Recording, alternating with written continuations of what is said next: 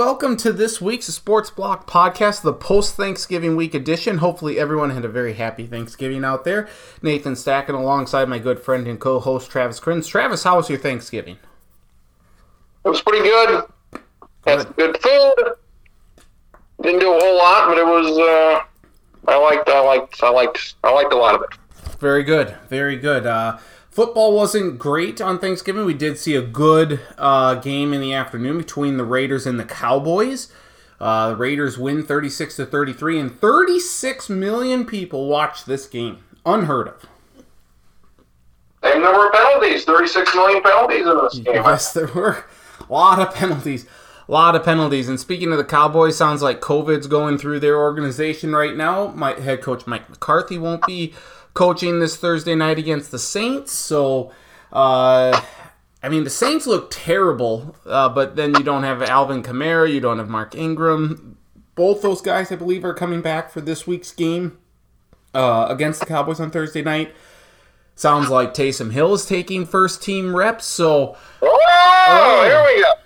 Hey, he wants that $95 million, not just the $40 million in that extension that he got last week. So, I have no idea what the hell's going to happen here on Thursday night, but needless to say, people will be watching. If there was only a way to prevent this COVID thing, I don't know what it is. I think it's probably a vaccine would probably be my best bet. I think that's a great idea. I think maybe you should bring that up with WHO and the CDC. Now we got Omicron as a variant here. Like, when I hear Omicron, I think of Omicron Persei 8. I believe that was a... what was that? I think that, have you ever watched Futurama?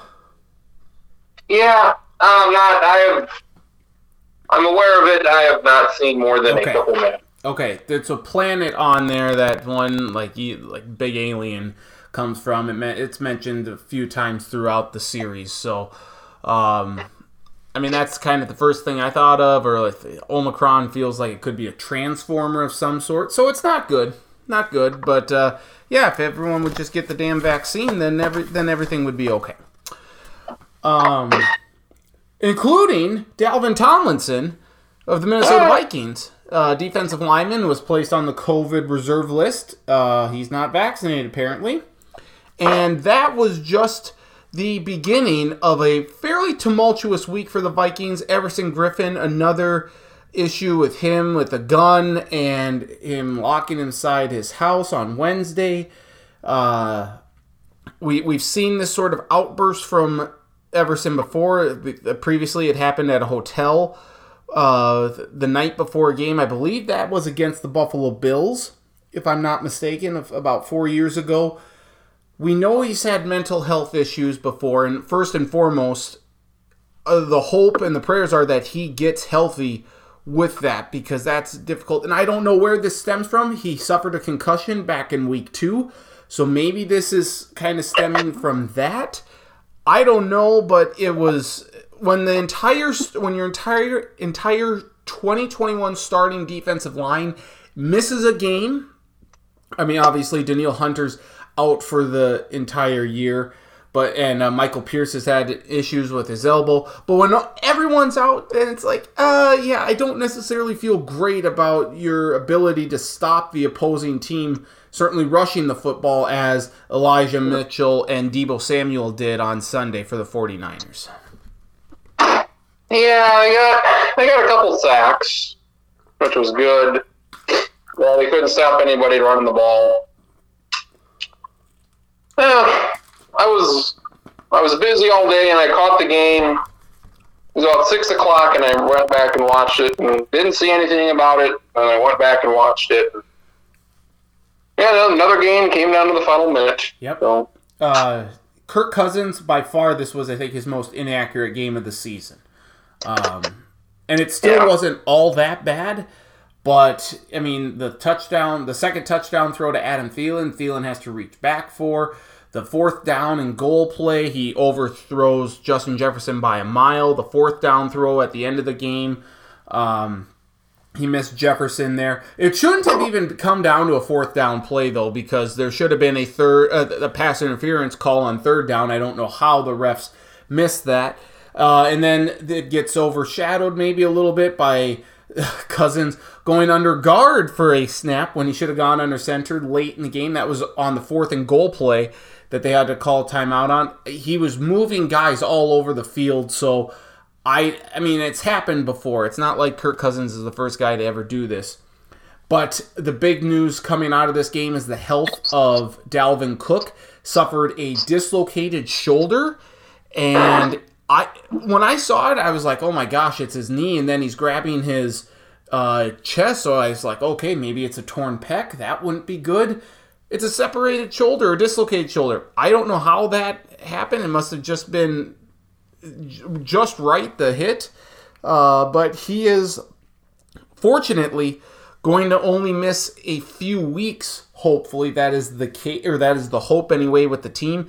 It does not sound like it is a season-ending injury, so if they can win a few games here with Madison in the backfield, get Cook healthy in time for that final playoff push, whatever that may be, the 6 or the 7 seed in the NFC, that would be the goal here. You got to get him healthy for that playoff run here down the stretch. I feel like he's always hurt with something. Mm-hmm. Alexander Madison's not been very good this year. Mm-hmm. Not as good as he usually is. The kicker returner, give him... Kenny Wangu from Iowa State. Give him a chance. Get him involved in the offense. Give him the ball 10 times. Give him 10 carries. He's easily the best kick returner the Vikings have had since Cordero Patterson. He's very impressive. So use him in the offense, please. I doubt they will. If C.J. Ham can get his fucking 2 catches a game, why can't this guy get 5 carries a game? I don't know. Hopefully he can do something. Because Madison hasn't been exactly tearing it up. And Amir Abdullah's not on the team anymore. He never did anything anyway. Mm-hmm. So get this guy involved. Do something. And, man, just another... Yeah, fumble, turnover. It seems like turnovers are becoming an issue. So, yeah, I'm nervous about Detroit. I shouldn't be because they're not any good. They should have a couple wins by now. But so Vikings, Falcons, Saints. Somebody's got to make the playoffs out of that bunch. Yep. Eagles lost to the Giants. Like, you know, it sucks that the Vikings didn't win because they had a great chance to really kind of cement their spot in the playoff picture, so to speak, because the Falcons beat the Jaguars, but they didn't look great. The Panthers lost on Sunday to the Dolphins. They lost Christian McCaffrey for the entire year. Cam Newton looked terrible, so that wasn't good. The Saints lost, like I said, on Thursday. The Eagles lost to the Giants 13-7. They completely disappeared. So the Vikings could have put a little separation between them and the rest of the field had they beaten the 49ers. They didn't, but they should beat the Lions. They should beat the Steelers, who got trounced by the Bengals 41-10. This was, I don't want to say, like, this was just a week that they could have done it, but there was so much going on that I was going to be surprised if they came out and won, and maybe they would have had... had maybe Greg Joseph not missed an extra point, forcing them to go for 2. Or if Cousins was just on point like he has been in the past, this was not one of those weeks, and it came back to cost him. I don't know how Adam Thielen's catch wasn't a catch. Great question. Ultimately, it didn't matter a whole lot. They still got a first down and the drive continued. Yep. I looked at it today and I'm like, well, maybe it hit the ground a little bit, but I thought pretty clearly that was a catch. They reviewed it like everybody was surprised that it wasn't a catch. So that didn't. They had a few calls, didn't go their way. So I feel like it'll come down to the last game. I think Saints and Falcons play week 18. That might, I don't know if that's going to be your NBC game. Who knows? Couple of bad teams. It's almost like there shouldn't be a 7th playoff team because there's not 7 teams this year. And they get good enough. So you got to beat the Lions. You start there. Yep. You got to beat Pittsburgh. Yep. You got to beat the Bears. Yep. If you beat the Bears twice, they'll be fine. Yep. You got the Rams. I mean, every game's going to be close. Every game's going to come down to the final fucking second. Yep. The Rams game, we'll see what happens there. Well, they play the Packers again.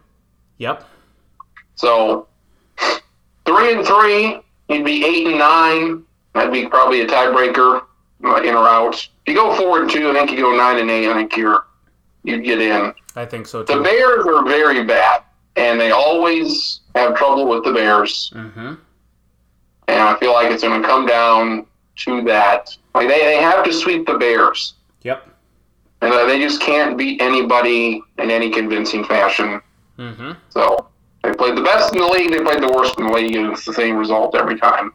Yep. So Detroit, beat Detroit next week. Let's just see Adam Thielen and Justin Jefferson both have over 150 yards receiving against the Lions. Like, don't even come out trying to run the ball. Just throw it down the field. Throw it down the Lions' throats because their secondary can't stop anyone. I mean, Andy Dalton threw for over 300 yards against them, for crying out loud. So just do that. It doesn't sound like DeAndre Swift's going to play for the Lions, so that's bad for you for fantasy, but that's great for the Vikings. I think it's like they should win even if he plays, but I think if Swift doesn't play, the Vikings should win the game pretty easily. It'll be a first this year, I guess. They beat Seattle. That's about it. Yep. Otherwise, the other 11 games, apart from that Seattle game, have all been decided by one possession or less. It's unheard of.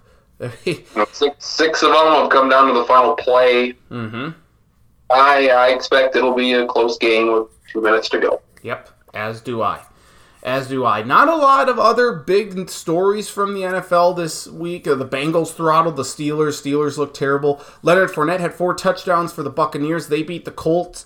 Carson Wentz had 3 turnovers in this one, so good to see Carson Wentz follow a good first half with a terrible second half. Packers beat the Rams. Aaron Rodgers does not have COVID toe, but they get the win. Lamar Jackson throws 4 interceptions. Ravens beat the Browns, who they have a lot of injuries as well. Injuries are really killing a lot of teams this year. But not a whole lot here in the NFL in Week 12. Week 13, I mean, tell me a game that really intrigues you or incites you. The Chargers-Bengals, I think, is going to be really good. Ravens-Steelers, no, not really. Patriots-Bills Monday night, that's got the potential, I suppose. But, not a great slate of games, I don't think. You got Denver. Will Denver play Kansas City? Yep, Denver at Kansas City Sunday night. I mean, New England's the best thing going right now, so. Mm-hmm. Yeah, New England-Buffalo, that's a big-time game. It is. 6 wins in a row. I think the Mannings will be back for that. They have a bye week this week, so... I mean, can you imagine if we get a Tampa Bay New England Super Bowl? Oh my gosh, everyone would watch. Imagine? Oh, that would... And right now, you would say New England, they've got as good a shot as anybody. Mm-hmm. Absolutely. And Tampa Bay, yeah, they could do it again. That AFC is as wide open as they come. As wide open. Wide open. Yeah, it's interesting. And again, kind of like the Heisman. I mean, I don't know who's probably Bryce Young going to win the Heisman. Probably. MVP, MVP, who knows? Aaron Rodgers could well win it. Tom Brady could win it. Who knows? So, both football, college and NFL has been similar. Yes, it has. Wide open. You mentioned college football, so let's get right to it. The big game of the weekend was the game between Ohio State and Michigan, and Haskins and Michigan and Harbaugh finally get that big win, get the monkey off the back. They beat Ohio State. They really beat them up. The defense played great, and the offense was as good as they needed to. They win 42-27. Ohio State done. Michigan to the Big Ten championship game for the first time, where they will face Iowa. Nebraska had Charlie's Huskers. I'm going to bring this up with Charlie when it comes on. If Charlie's Huskers had beaten Iowa, the Gophers, the Minnesota Golden Gophers, would be playing Michigan No, it'll be in the Big Ten championship game. I'm pretty sure it was going to be Minnesota. Iowa would win. If Iowa had lost, though, to Nebraska. Oh. Yeah, I mean, yeah. Shame. Yeah, had Nebraska just beaten Iowa, they had a 18-6, a 21-6 lead in this game, and then they lose that. No, it still would have been. It would have been. Who would it have been? Because Minnesota would be 6-3. Yep. Wisconsin would be 6-3. Iowa would be 6-3, and Purdue. Yep. Would Minnesota have won that 4-team? I think so. I think that's what they had said on Friday going in. Minnesota beat everybody but Iowa. Yep. Iowa lost to Wisconsin and Purdue. Mm-hmm. That would have been a three-way tie at 6-3, and maybe the Gophers win that. I don't know. Yeah, I think they would have. So close, the Gophers came, but they did get the axe, so that's really all that matters. But this Michigan-Ohio State game was fantastic. Good for Michigan, and like I said, Ohio State, they're Dunskies. But what'd you make of this game? Yeah, very good game. Michigan finally won. Finally, they did it. Them and Oklahoma State, two teams that never win, finally won. Mm-hmm. And finally, we're going to get some new teams. Probably with 1 week to go, we're going to get Michigan and Cincinnati and Notre Dame, maybe Oklahoma State for whatever fucking reason in this playoff. So we're going to have new teams. Oklahoma's not in it. Ohio State, Georgia, Clemson, same 4 or 5 teams. Finally, people may not watch it, but it's going to be weird having like a Michigan, Cincinnati 2-3. Mm-hmm. Like one of those teams is going to play for a national title. Yep, and it would be very, very odd. But yeah, Michigan really dominated that game. Yes, running. They want to run the ball. They could not stop. They could not stop Michigan. I really think we all wanted to see Ohio State against Georgia just to see if this Ohio State explosive offense with Chris Olave and C.J. Stroud and Henderson could move the football against Georgia. And we aren't going to get that now because of what Michigan did. And, I mean, if Auburn could just hang on to a freaking lead and not allow a 98-yard drive with no timeouts left for Alabama, mind you, late in the fourth quarter for them to score that game-tying drive, then we don't even have to talk about Alabama. I mean, I think Georgia's going to win that SEC championship game. Last week I said it was going to be Alabama. Just show me Georgia that you can win. But after watching what Alabama did, like struggling to beat Auburn like that, I think Georgia wins going away. If you struggle to score 3 points for the first 59.5 minutes against Auburn, you're probably going to struggle to score against Georgia. Mm-hmm. So, yeah, I would not imagine this game would be particularly close against Alabama and Georgia. You got that game. Cincinnati, they've got to win to get in. Michigan's got 4 games that are interesting coming up Saturday. But yeah, the Auburn kid, they replayed it many times. Just fall down, don't go out of bounds, and if you do, Auburn probably wins that game 10-3. Yep. So, Alabama has been very unimpressive, and they're number 3 right now. Yes, in the I would drop them to 4. Again, the result of that game, win or lose, it was just like if they would have lost that game, I'm sure they dropped to 7 or 8. But because they won, they may stay where they're at, or they may drop a spot. I think it's going to all come down to if they can beat Georgia. Mm-hmm. But yeah, they've not been impressive. Well, I think Michigan jumps them to 2. I mean, it's going to be Georgia and then Michigan. And then I think Cincinnati has to jump Alabama as well. Then I think Alabama's probably the fourth best team right now. And then it just is a matter of, I think Notre Dame has to be hoping for at least one upset, if not two, on Saturday. They have to hope that Georgia beats Alabama, or they have to hope that Iowa could beat Michigan, or Houston beats Cincinnati. Any of those happen, Notre Dame's in.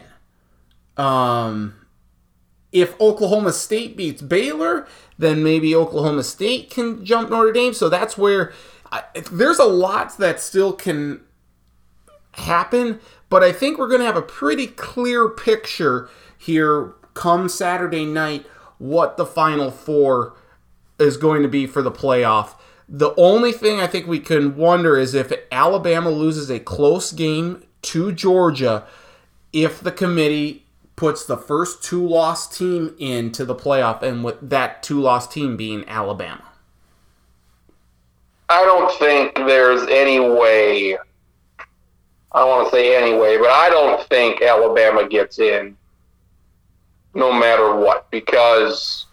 But if they beat Georgia, they're in. If they beat Georgia, sure, but if they lose... Because you'd have to put them at 4. You can't put them at 3. So we're going to see Georgia, Alabama again? I don't see them ever doing that. Mm-hmm. I think it's going to be intriguing for once.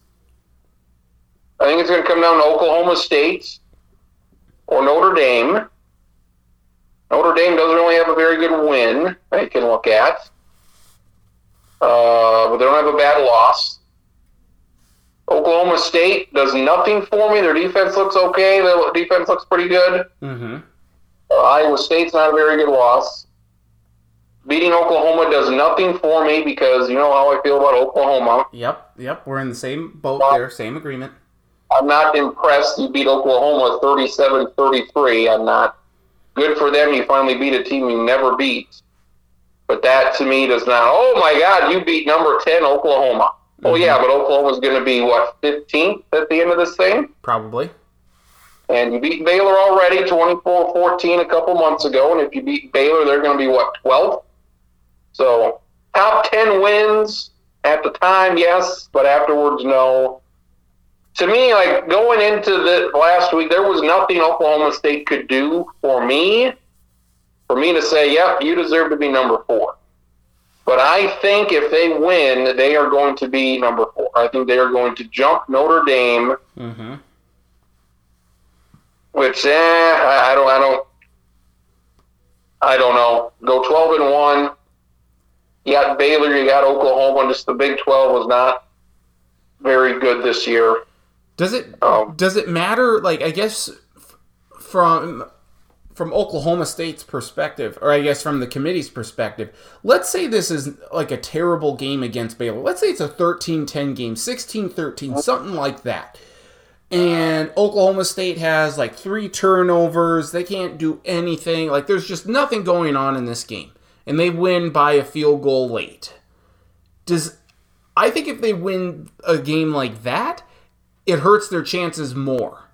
I think you need to win by at least 2 scores, and I would say probably 2 touchdowns to be relatively safe.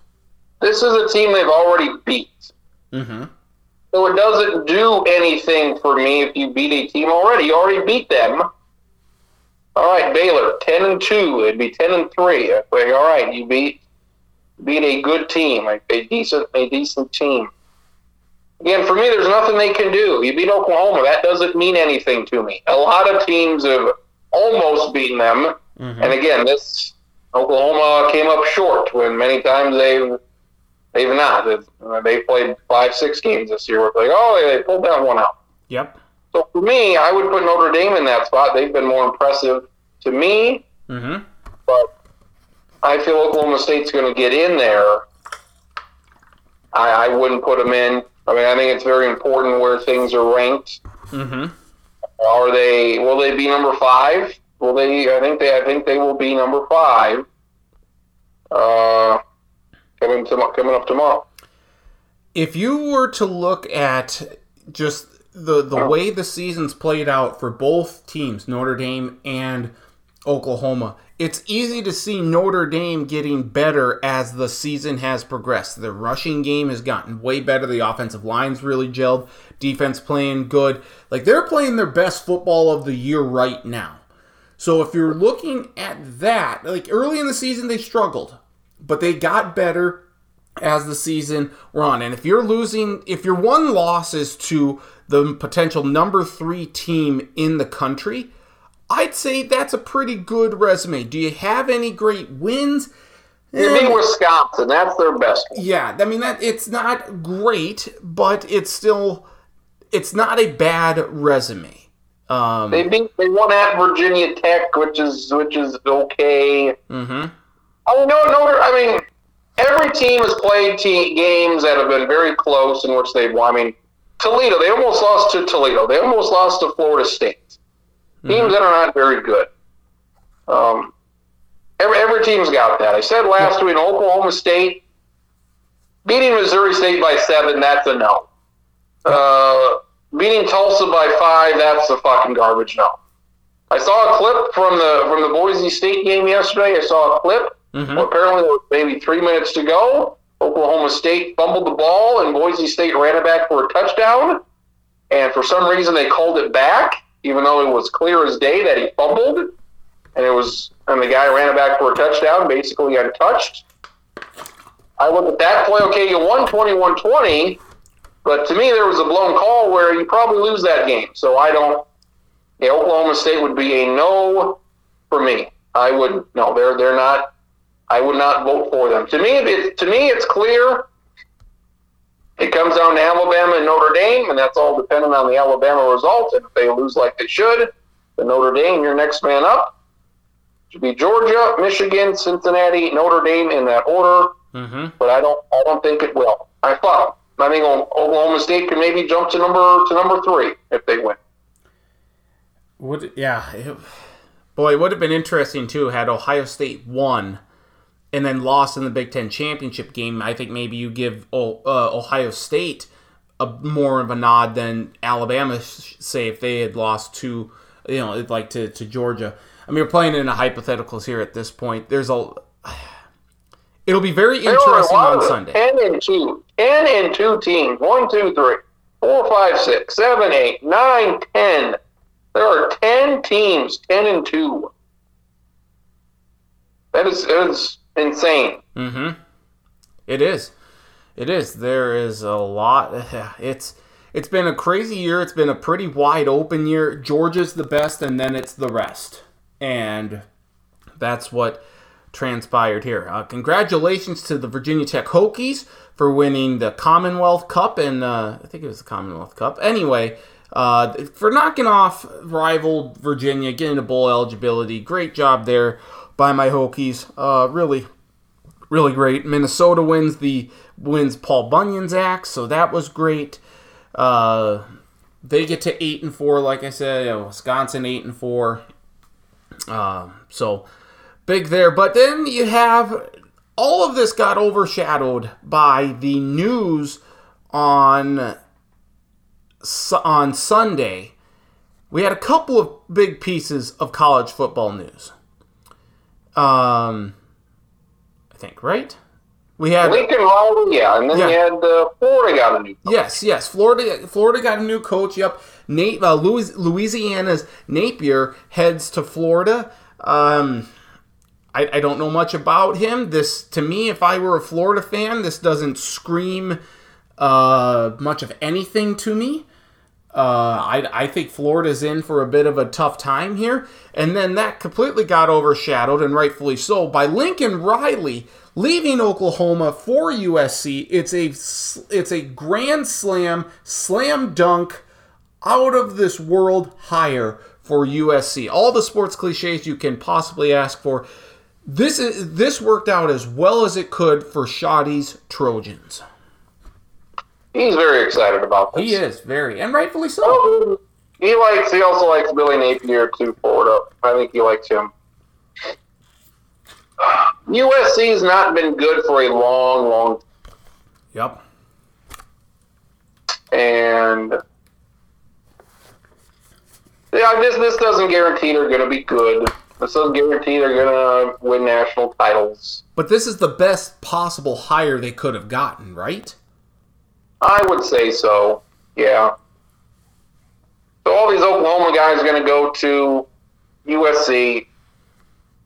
Will Spencer Rattler be their quarterback next year or in a couple years? I don't know. He's not coming back to Oklahoma.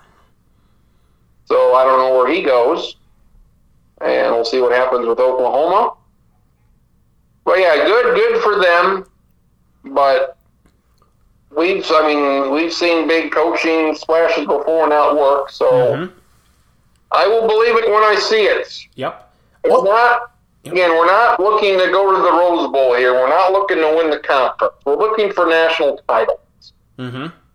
Looking to be in the playoff, to be in the mix, to be a Pac-12 champ and not be ranked fucking 12th in the country. Mm-hmm. Like what happened this weekend.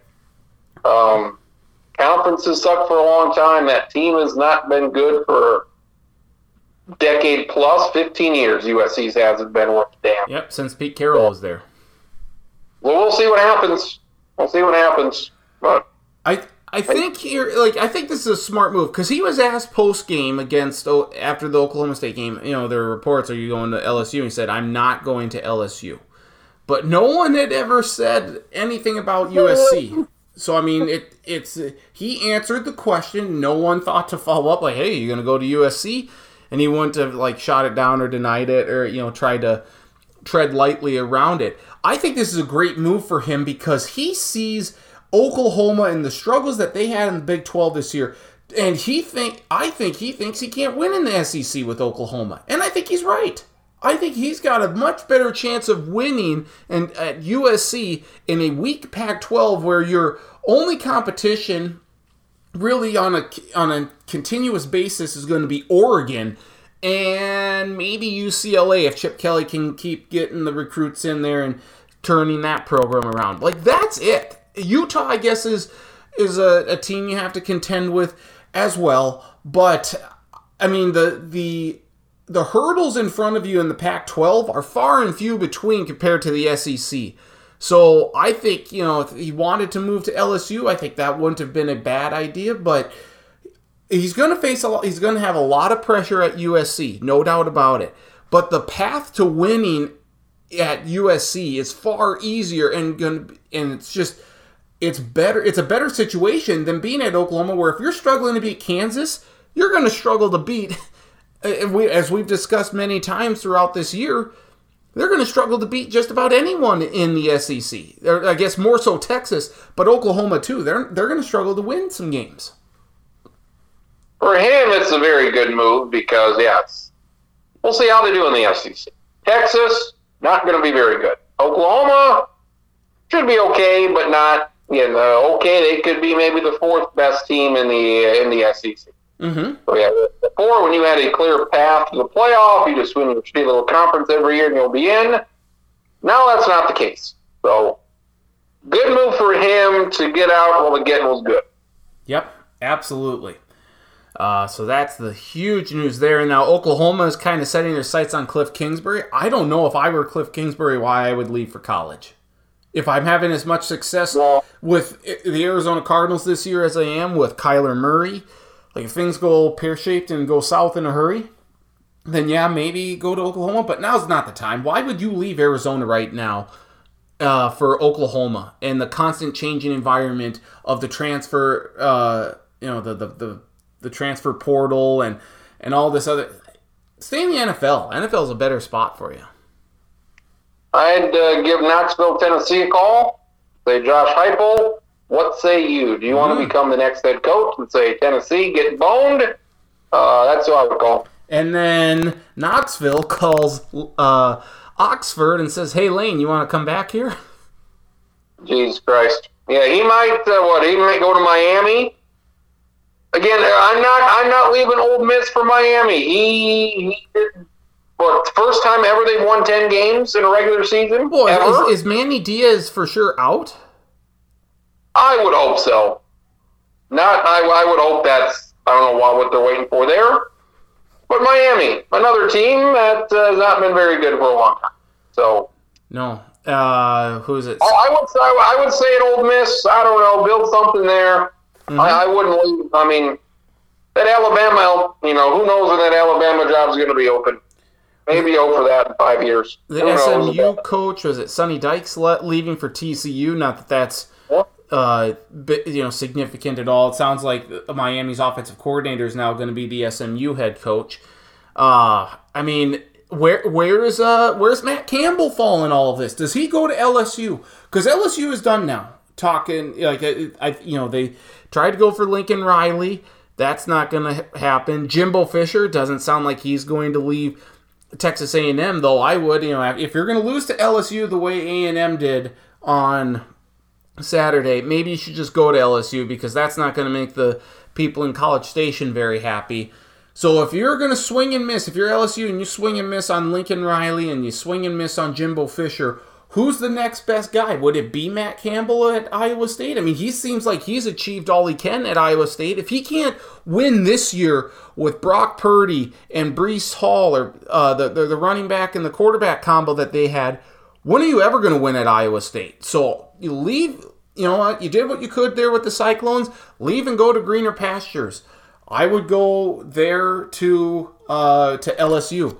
If I Virginia Tech, this J.C. Price or whatever, played for the Hokies in the 90s and whatnot. He knows the program, he knows the culture, he loves it there. It's his school. Maybe if you beat Virginia, that's great. I'd love to see that. You want to name him the coach, that's fine. But I call Shane Beamer from South Carolina and say, hey, Shane, you want to come join? You want to coach the Hokies? That's my first call if I'm Virginia Tech. And granted, they're probably like 6th or 7th on this list in terms of destinations here. LSU's the big one, but I don't know where LSU or Oklahoma are going to go, but I think you got to reach out to Matt Campbell. He's got to be on speed dial for one of these schools. Apparently, LSU, if rumors are to be believed, LSU would like to get Brian Kelly from Notre Dame. Well, I don't know if you leave Notre Dame for that. You probably don't. Shane Beamer might be going to Oklahoma. If I'm one of these teams, I'd give Mike Leach a call and say, Mike Leach, do you want to leave bumfuck Mississippi to come to bumfuck Oklahoma or some other guy, bumfuck Louisiana? Mm-hmm. Mike Leach, I'd say, Mike Leach, are you renting, not buying your house? Can you move quickly? So, a lot of moves. There's still probably a couple more moves to be made. LSU's got to get somebody. Mm-hmm. We'll see if Auburn's coach is vaccinated here in about a week, because if he's not, he's going to get fired. Yep. So that'll be a big opening there. So yeah, a lot of moves, with the biggest ones already happened. Yep. Mark Stoops at Kentucky. How long are you going to be at Kentucky? How much more can you do at Kentucky? You can't do much more than he's done. Well, maybe he follows in his brother's footsteps there and goes to Oklahoma. It's weird that Bob Stoops is going to be the head coach of Oklahoma, considering he's doing studio work for Fox. Like, that to me was a pregame show, and then just like Kirk Herbstreit, they'll send him in the elevator and he can actually coach the game or something. Yeah, sure. The dominoes are certainly going to fall, but they fall every year. But this potential deal now with Lincoln Riley has some ramifications on it that I don't think we saw happening previously. And for Nebraska, they've kept Scott Frost, because this would not be a good year for them to be looking for a coach, because they would not be very high on my list. So next year, if things don't work out, then go for a new head coach, and somebody might care. But when you got LSU and you got Oklahoma and USC, all these other spots out there, this is not the year for that. So, good for them for keeping him. Yeah, you could say the same thing, though, for Miami, too. I mean, I guess Miami's in a better position than Nebraska. But it's always interesting to me, the coaching thing of one day you're the head coach of this team, and then the very next day you're the head coach of a completely different team, and you're on a plane, and it's just done. Mm-hmm. And it happens immediately. Like this was Sunday. Lincoln Riley was fucking coaching against Oklahoma State 18 hours before. Mm-hmm. Like how does that happen? I'm sure they didn't call him fucking Saturday night saying, "Hey, you want to be our coach?" Oh, okay, sure, yep. Yeah. It's interesting to me how that, when did they first talk? When did they first say, "Hey, you want to?" Because this kind of thing kind of came as a surprise, I would say. Mm-hmm. So I'd like to know when did this first happen? Did this happen a month ago? That's very interesting. And this is the only time where the transfer portal should be allowed, is if a coach leaves and you've committed, or you're there, you should be allowed to look elsewhere if you want to, or if you're a graduate student, or there's a medical issue back home. Like there should be only certain instances that you allow a guy to go in the transfer portal, because now you have Rattler leaving OU, and maybe I think he's doing that more because of Caleb Williams. The stardom that Caleb Williams has, not the fact that Lincoln Riley's leaving for USC. He'd be gone no matter what. Right. So I don't know. It's weird, but like I said, you get the Florida head coach, the Louisiana head coach leaving for Florida, and Shotty likes it. I'll take him at his word a little bit, though he did just lose a whole bunch of money on Oklahoma, so I don't. Sorry, Sean. He also bet on the Lions to beat the Bears outright. So, betting on the Lions, you're taking your own life in your hands, right? You are, and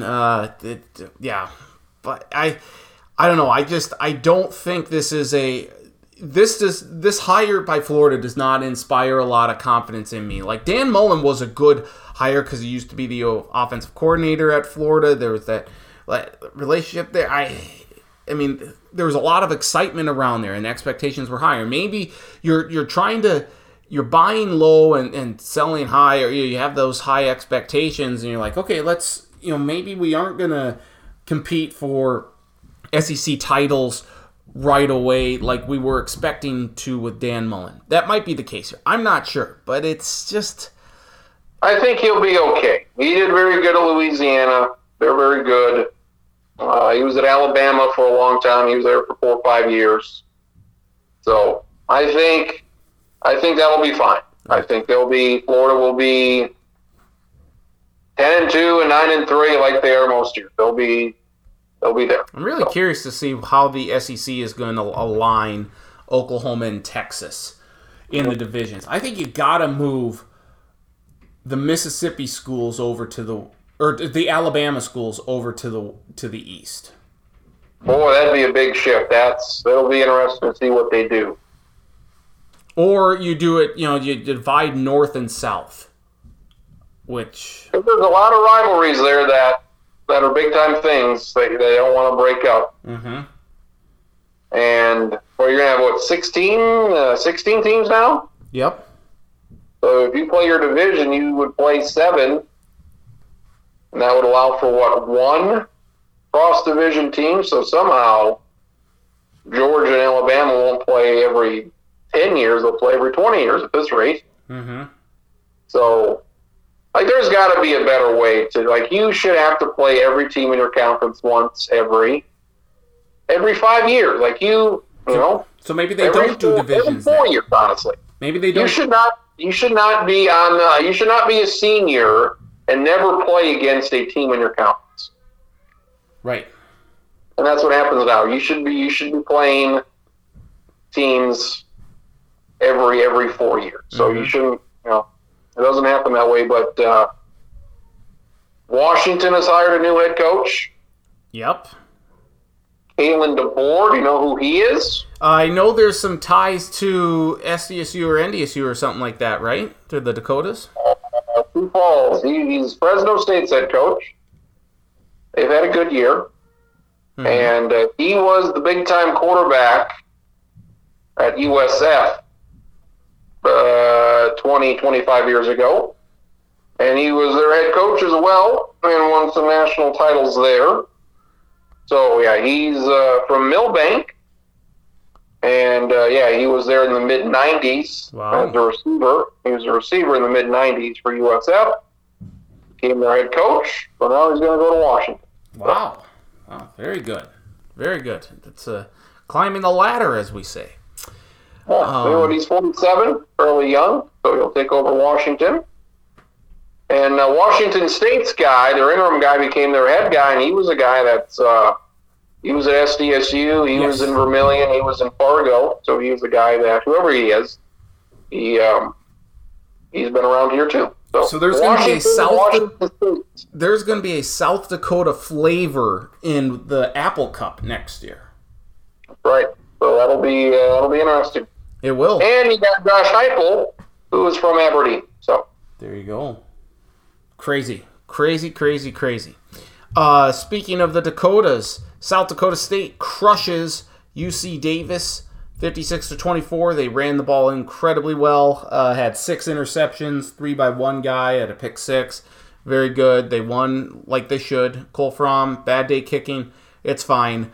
The rest of the Valley, not such a great day. Missouri State loses at home to Tennessee Martin. Northern Iowa loses to Eastern Washington 19-9. And USD loses at home to Southern Illinois. Southern Illinois will now take on North Dakota State this next week. South Dakota State plays at Sacramento State at 8 o'clock on Saturday. It is by far the latest game.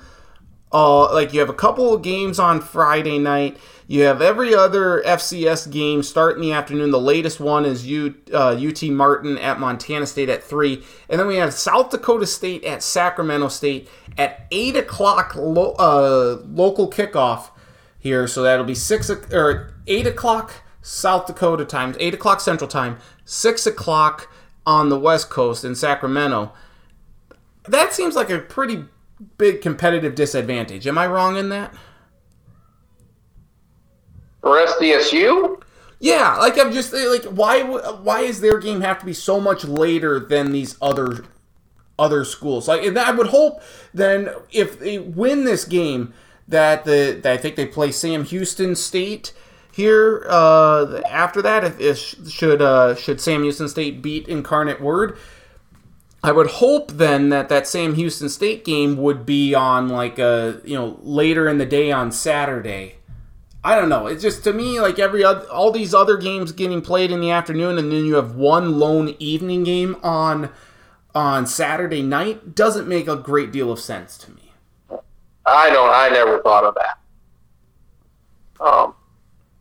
I just don't get why it's a standalone. I really don't. Well, 6 o'clock, play the game. I don't know. Played at 2 o'clock, played at 3 o'clock. I don't know. Do you want to guess the point spread for this game? I'm looking at it now. Had I not seen it, I would have said SDSU by 6. It's 8.5. That's 8.5. It looks like, right? These running backs, holy shit! Isaiah Davis, as good as Pierre Strong is, I think Isaiah Davis is better. Yes. And they've gone through the quarterbacks, and it seems like, when this guy's the best quarterback they've ever had, there's somebody better.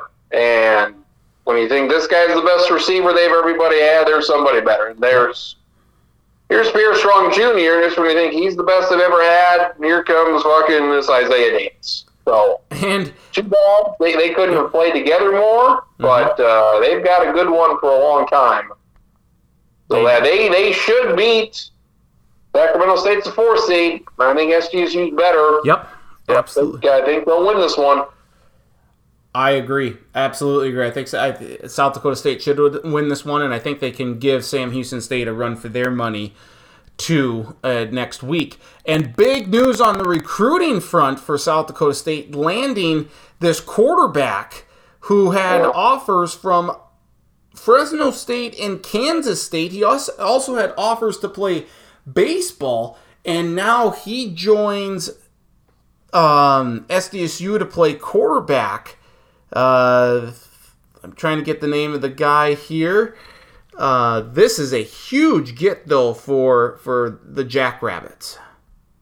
He was going to go to Nebraska to play baseball. Mm-hmm. And then he decommitted a week ago. Like, all right, where's he going to go? And he decides to go to SDSU. So, yeah, it's a good little thing there. So we'll see. Maybe he'll play baseball. We will see. But yeah, interesting change there for him. Let's see if we can get the fucking guy. Trying to get the what, Caden Hurst? What the hell his name is? Yeah, he's Viborg early. So he's really good. It's a great get. It's just a great get, and it shows that SDSU is... There it is. Chase, yeah, that wasn't even close. Chase Mason. Chase Mason. Yep, thank you. I was... Yeah, he was going to go to Nebraska to play baseball, and Nebraska's not bad at baseball. So I don't know what the change was there, but he decided to go to Brookings. So we will see what happens with him on the quarterback side. So. And it shows that SDSU has a lot of drawing power, too. If you can get those great in-state recruits to stay and play for you, I think that's got a lot of potential. So SDSU seems set at the quarterback position here for years to come, at least. So that's great. And Mark Gronowski apparently has reached out with open hands or open arms and said, "Yeah, come, welcome. We want you here." And so it should be a lot of fun watching how SDSU continues to recruit and play at this high level. That the bar has been set, and they seem adept at keeping it that high. So good news there. Also on the SDSU front, the women's basketball struggled this year. It's had a lot of ups and downs, but Maya Selland hasn't played yet. They get a big win against UCLA in their tournament. Finally back. What's that? She's finally back. Yes. Oh, she is? I thought she was coming back in January. She's played at least the last two games. They beat UCLA. That's a good win. Well, that would be why then that they beat. She played 15 minutes or so, did a little bit. So yeah, once she's back and running, they've got a few games left here, but yeah, that's that'll be a good win hopefully at the end of the year versus UCLA. So I'm planning on going up there next weekend. They take on Kansas State. Because Melissa's family likes Kansas State, so we're going to go up there for that. Very good. I think the men also play Washington State. Yes, they do. Day. Maybe we just go to, I think we go to both games. I think that game against Washington State is a neutral site game in Pullman, or in Spokane. Well, we're not going to go to that because that's too far away. So we'll go to that Kansas State game, want to see Cross Trainer before they tear it to shit. So, we might do that. Very good. And my apologies on Maya Selland. I wasn't aware that she was. I didn't. I looked at some box scores and she's finally back. So that's good. So so SDSU big difference. Yep, SDSU men's basketball had a good time in the crossover classic. They lose to Washington, which ended up then losing to Winthrop. That's not good. That's not a good loss for the Jackrabbits because Washington's not a very good basketball team. But if it was back and forth and whatnot, it's still a Power 5 school. You would like to get that win, but the win against Nevada, even though Nevada's struggling right now, that's good. You get the win over George Mason like they should. They struggle a little bit there. You win 2 of 3, though, it's good. Now, can you get that Power 5 win against, say, Washington State here in a couple of weeks? You look at that. You look at those 3 teams they played in Sioux Falls, and Nevada's very bad. They beat them really good. George Mason's a decent team. You beat them. Then Washington just doesn't seem to be very good at all in a very bad conference. Mm-hmm. So, you would have liked to have won all 3 of those games. That would have been nice. Yep. And this feels like a very good team. 4 or 5 losses. I feel like, a 12 seed, a 13 seed, you shouldn't lose many conference games. Well, that's you right. Beating Washington State. You're 6-2. You'll be 8-2 at the end of the week. Mm-hmm. Like, you shouldn't lose many games. Like, you're very good. Don't. 5 losses. Go into the tournament with 5 losses. Yep, and they take on right now. Joe Lunardi has projected them in his latest bracketology released last week. Has them listed as a 12 seed playing Michigan State. So that would be. Maybe this is the year they finally win the fucking tournament. Yes, that would be nice. It would be nice and win a game in the NCAA tournament. We'll just keep moving there on this college basketball front here. Great game between Gonzaga and Duke last week. Duke with the win. I feel like I kind of undermined Duke a little bit here. I don't really know a lot about them, but they got this Paolo guy. He seems pretty good, and Duke with a huge win over Gonzaga, who before, just a couple days prior, had just demolished UCLA. So a potential Final Four preview here with this Gonzaga-Duke game. I left this game feeling more like, okay, Duke's really good this year, and not so much of, Gonzaga's not all they're cracked up to be. Watch out for, yes, we don't get the undefeated season now with Gonzaga, but Duke's really good now. You got some DWI issues here that they're dealing with. I'm sure that won't. I'm sure that'll get cleaned up here relatively shortly. But this Duke team appears to be really, really good. Yeah, it was a good one for them. Surprised they beat Gonzaga, and that should be the only game Gonzaga. Here the rest of the season. So you got Purdue's at number 2. Mm-hmm. I mean, it's Gonzaga beat UCLA pretty good the other day. That was kind of a disappointing game. It's great to get Dickie V back, though. Yeah. Arkansas, you like Arkansas, right? You like them? I do like Arkansas a lot. They look good. My Bonnies, rumor has it they lost to fucking Northern Iowa. They did lose. Unacceptable. It is very unacceptable, considering Northern Iowa has lost games against like Lipscomb and teams like that. Oh, that's over. Don't lose that game. Dayton beat Kansas. Like this, we're only 3 weeks into the college basketball season, 2 or 3, and this has already been a topsy-turvy season with upsets galore that you just don't think should happen. It's just baffling. And Dayton must not be very good because they didn't get a single vote. 4-3. Dayton's 4-3. Yeah, they lost to Austin P. They've lost to Lipscomb. Yeah. So how that happens, I don't know. But, that's a bad loss for Kansas. Mm-hmm. That's a real bad loss. But because Kansas doesn't count. So somehow Kansas loses to Dayton, who doesn't appear to be good. And they fall 4 spots. I tell you who really doesn't look good. Oregon. Oregon can't score at all. They're bad this year. They're not going to make the tournament. So what? No. So why does Kansas lose to Dayton, who's lost to Lipscomb and some bad teams, and they drop 4 spots? Memphis loses to our Otzelberger team, Iowa State, and they drop 9 spots.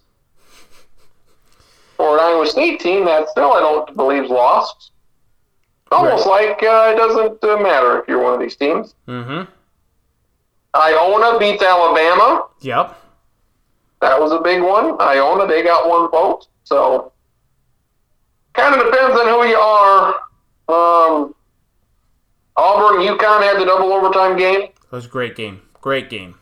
Best game of the year so far. So, they dropped a couple spots.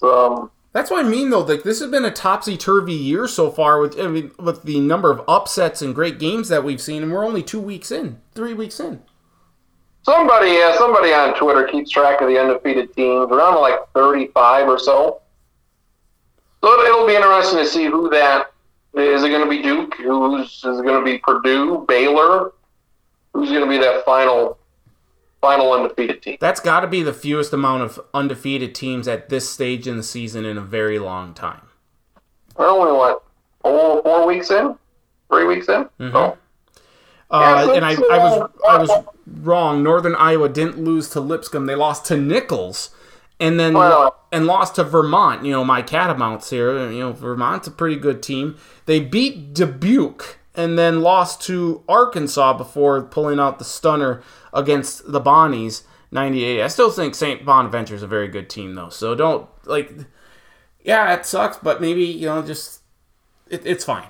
I'm not trusting Northern Iowa, but we have a lot of faith in the Bonnies. Well, I take a guess at who UC Davis lost to in men's basketball. Oh, I heard this. It was some for-profit art school, I believe, right? The Academy of Art University, they lost 79-60. How does that happen? They got their asses kicked by the fucking Academy of Art. Where? That's in San Francisco. Yep. Fuck knows what the hell and who the hell that is. What records they play in? What in the goddamn shit? If you're a for-profit art school, why are you focused on athletics? What? Art University. Maybe it has nothing to do with art. I don't even know. Well, upsets are art. Basketball is a form of art, so maybe we're all looking at the art the wrong way. I don't know how good Chico State is, but Chico State, which sounds like a racial slur, beat Art University by 10. Boy, it's good win for Art. It is. It's a huge win. They play. Oh, are you ready for? Are you going to go to this one? It's Art University versus Holy Names on February 1st. Oh, Holy Names. So Art University against Holy Names. Wow. That could be a Pac West Conference Championship. Oh, it sounds. They should do a Pac West and Pac-12 challenge. It sounds like these two universities are going to get together and do a contest about painting the Sistine Chapel. That'll be exciting. I think the Art University has a one. Very exciting. So, what the hell that is, I'm not quite sure. Oh, this is why we love the college basketball, though. It really is. So, we'll keep an eye on all this stuff. We're an hour in, and we have yet to get to the hot stove. Before we get to the hot stove. Okay, all right, yep. We got ACC Big Ten Challenge this week. Yep. Always interesting games there. Mm-hmm. Our Roadrunners lost. Yep, they got smoked by North Texas. Very disappointing. Very disappointing. So they're done. Mm-hmm. Jerry Kill is the new head coach at New Mexico State. Oh. Did he not give this up years ago and say, for his health, he cannot coach? And he stepped down as Gophers coach. Yep. And ever since then, he's still been coaching. Yep, he's been assistant head coach and stuff like that. Maybe being the head coach at New Mexico State is going to be easy. Wait, they're joining Conference USA. It's not like he's just going to be an independent and just get paid a few $100,000 a year to get beat by the Alabamas and take checks from all these big schools. So he quit the Gophers. Apparently, he maybe took 2016 off. He went into the administration at Kansas State before becoming their offensive coordinator, going to Rutgers. Mm-hmm. Became their offensive coordinator 4 years ago. I believe he was at TCU this last year, the past couple of years, right? Because wasn't he the interim head coach? Been their coach for a month. He was apparently the athletic director at Southern Illinois in 2018. He was at Virginia Tech. He was an assistant in 2019. Then he goes to TCU. He's just all over the place. Do you think he rents or buys? I would hope he rents. Wherever, I don't know where he's from. Probably Southern Illinois area. That's where he was for the most part. Maybe his family just says, all right, where are we coaching at this year, honey? What shit school are we going to now? What a mess. He's 60 years old. seizures. I mean, I don't know. It's like, this can't be good for you, can it? Probably not. Like, I don't get these football guys. Just got to keep coaching. I step down because of my health, but what do? I just keep coaching football. Yep. Like, why would you not just stop? He's a poor man's Urban Meyer. Except he's got legit health concerns. Jerry Kill does. Yeah, be the athletic director of Southern Illinois. Do that for the next 5-10 years. Like, why do all this? Why do all this? Think of your family. Just think of the family. He doesn't give a shit about us. Apparently not. Also, I've never heard of this girl, but apparently the FCSU women, some girl from T, her name is Katie Vaseka. She is committed. She is a sophomore, maybe? Sophomore? Okay. She's apparently 6'2" and can touch the rim. Wow. So people are excited about her. I don't follow the recruiting much like one of our friends, John Kirk, does. Mm-hmm. But I mean, SDSU women, they've been good forever. Mm-hmm. But I am very excited about all of this. Absolutely. They got a gal from Fergus Falls too coming in. I think that's next year's class, so that's good. Oh, and speaking of SDSU, congrats to the women's volleyball team for giving USD all they could handle in the Summit League tournament. They got a win against Denver. The volleyball program turning around. Things are turning around for them, which is good to see. Yeah, they're their best year in a decade. So that's good to see. They were really bad for a long time. Yep. We've got this Katie Vaseka, who's 6'2", very long, and apparently touch 10 feet 3 inches. That's exciting. You got this Molly Abdouche, who I saw last year for a woman. She's pretty long. She was a freshman. I thought she was great. They got a couple others out there. They didn't get my girl from Corsica Stickney, Avery Broughton, but despite that, they got all these other girls who might be better anyway. So, can you imagine if they had gotten Avery Broughton, just that lineup that they would have? Holy cow. That'd be very good. And these are a lot of local South Dakota kids. So they got a lot going there. Something happened yesterday. Yes, yesterday, Sunday. There was their game against Charlotte got canceled. Yep. Sounds like somebody had a medical emergency, maybe one of the players' family members, it sounds like. Nobody's heard anything. Oh, that's not good. Whatever that is, hopefully whatever happened, hopefully they're okay. Hopefully they didn't die. Right. But very odd for a game to get canceled. I just assumed it was a COVID No, I don't believe so. And I think from the little that I know and what I found, I believe it's, hopefully we'll find out, and, they play this weekend, so they've got some time. They play Northern Iowa. Mm-hmm.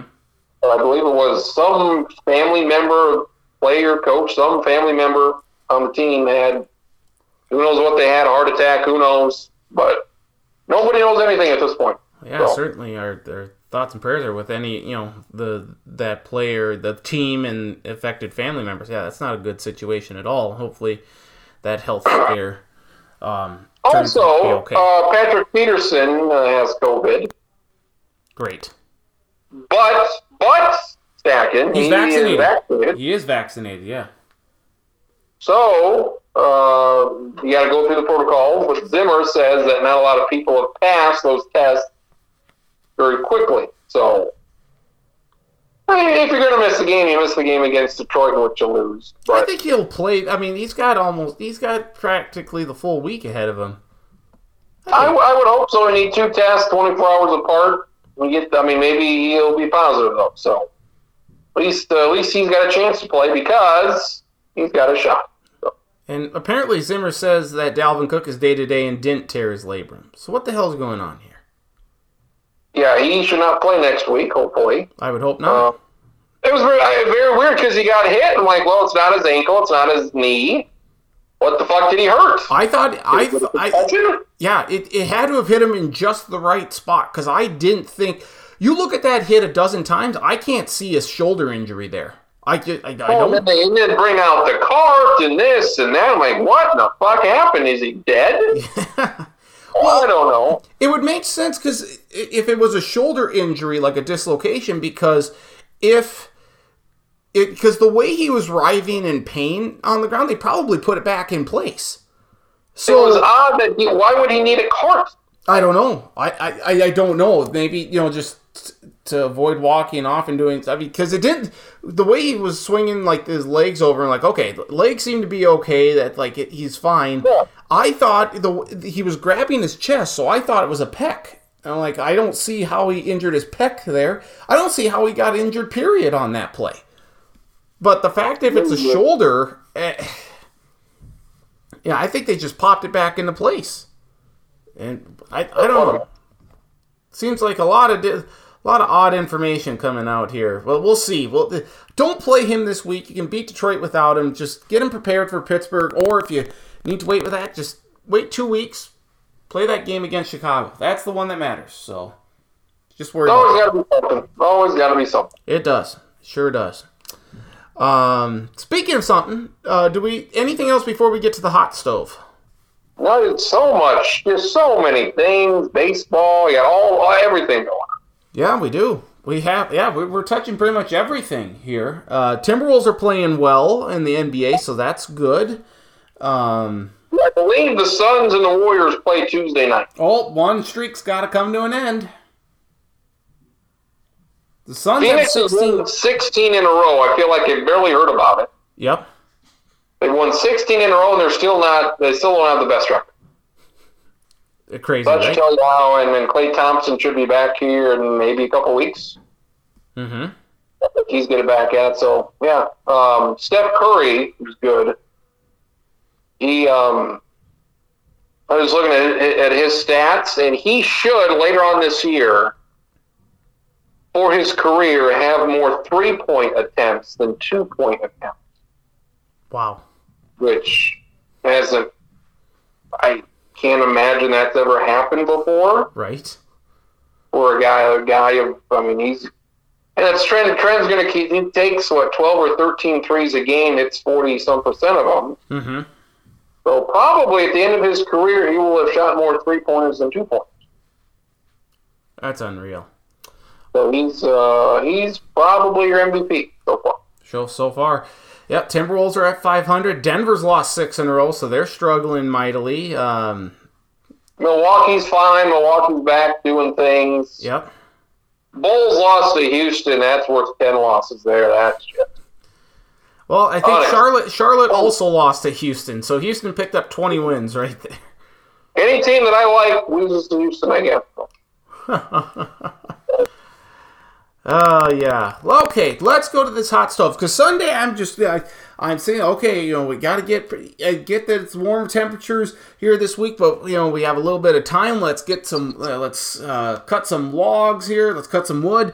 You got to get that hot stove going here. Keep things warm for the winter. And I'm getting all this stuff warm. Oh my goodness, all this college football head coaching news. It's ridiculous. And you get the Napier to Florida. You get Lincoln Riley to USC. And then baseball's like, okay, we're not going to be outdone here because we got Max Scherzer signing a 3-year, $130 million deal with the Mets. We got Corey Seager leaving the Dodgers for the Rangers on a $325 million deal. The Texas Rangers, what's going on here? We got Robbie Ray, the AL Cy Young. He's leaving for Seattle, $115 million deal. That's a big loss, I think, for Toronto.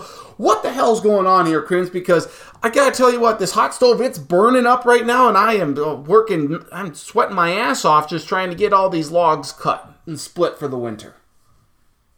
Well, it's been exciting. A lot of wood. You got to get what, December 4th? What's that? Sunday? You got to get this shit done before Sunday, before baseball goes bye-bye for a little bit. So, yeah, the Mets are the story so far. I don't know if any of these are going to matter. All these things. I mean, the Rangers, I don't see the Rangers now being good.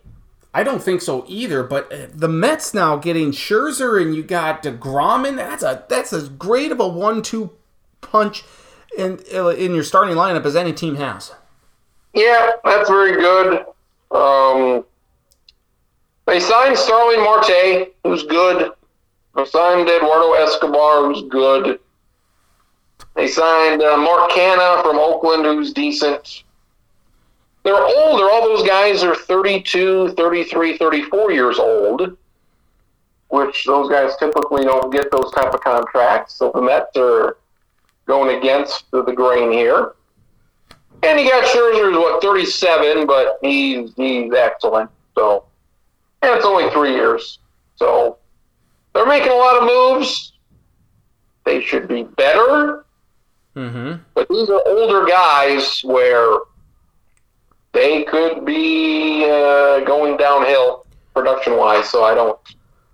The Blue Jays Mets are making a lot of moves, so we'll see. I mean, the Blue Jays, they're my World Series pick right now. They just are.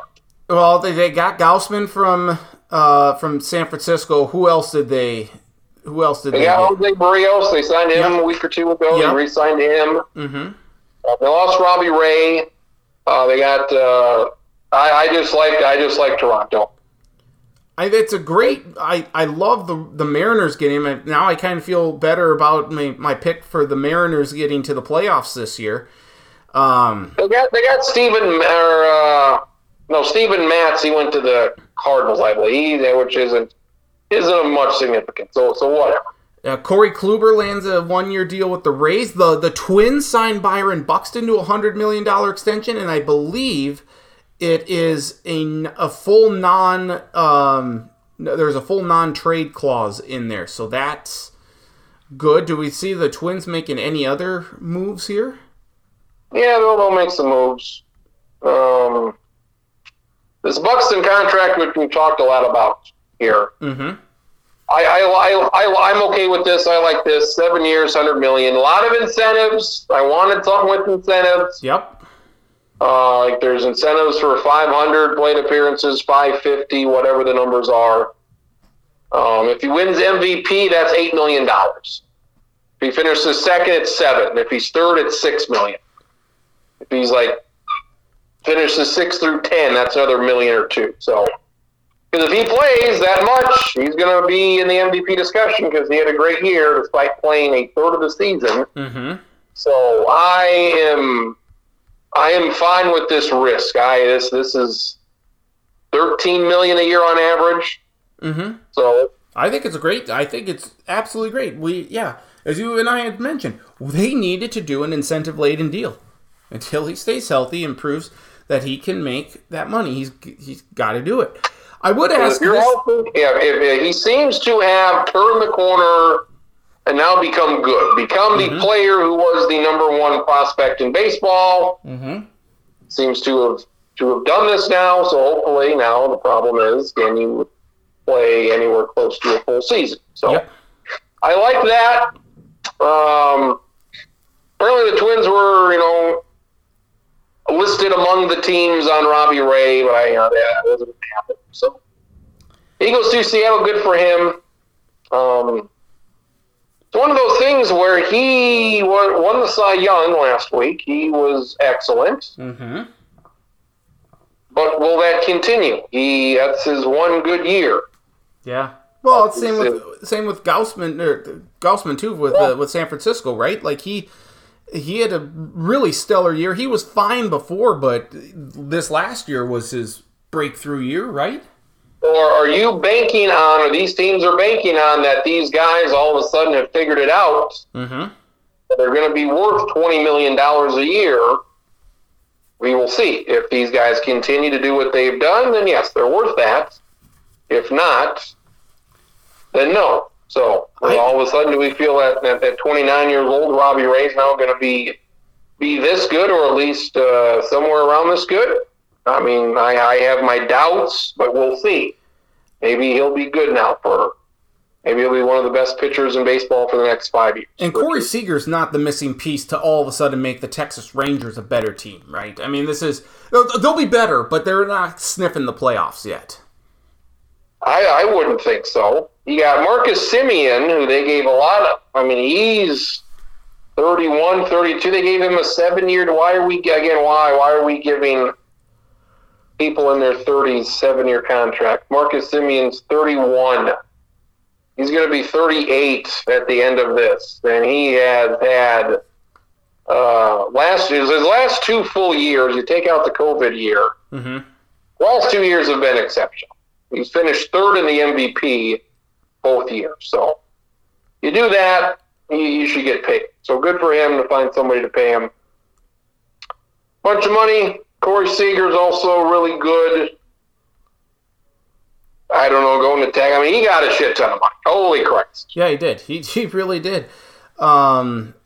10 years. I mean, again, he's going to be 37 years old at the end of this 10-year deal. How do you think he's going to be when he's 34, 35, 36, 37? You're going to pay him $30 million a year. Mm-hmm. So I don't see this ending well for the Rangers. I don't. Shit in and shit out. Good players, but well, what the hell does it matter? So Eduardo Rodriguez signs with the Tigers. That's a good get for the Tigers. He's leaving Boston, so that's a loss for the Red Sox. But when I look at Seager leaving the Dodgers and I look at Scherzer leaving the Dodgers, obviously the Dodgers can't pay everyone, but they have a lot of money invested here. How significant are these pieces that are leaving the Dodgers? I think it's somewhat significant. They'll replace it. They're fine. Okay. They'll just sign somebody else. They could sign Carlos Correa, and it'd be fine. Well, I guess, yeah. But as of now, if they... Yeah. Yep. They'll figure it out there. Yep. You're right. They've got more players than anybody. So, a lot of money being spent. Mm-hmm. Carlos Correa, he's still out there. Detroit, for some reason, is in the mix here, it sounds like. Carlos Correa is probably going to get a contract pretty similar to Corey Seager. Well, isn't Hinch the former Astros manager? He's the manager of Detroit, right? So that's why the Tigers are in on that. Like, boy, living in Detroit's a nice town, but I don't know. Oh, the New Orleans of the North.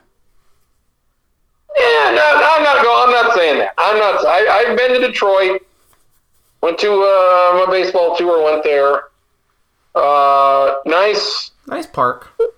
Area of downtown. Good little stadium. You got Ford Field right across the street. There's the massive building. This isn't Detroit, man. This is a Super Bowl. It is. Your sports teams are not good, but it's nice little area. Freddie Freeman, he's out there. You know, how have the Braves not locked him up? They didn't, and now he's a free agent, and it's going to cost them more than it would have if they would have just signed him last year. They got to do it. He's a big one. Chris Bryant is out there. He's a big one. So we've still got some big names. Trevor Story is out there. Mm-hmm.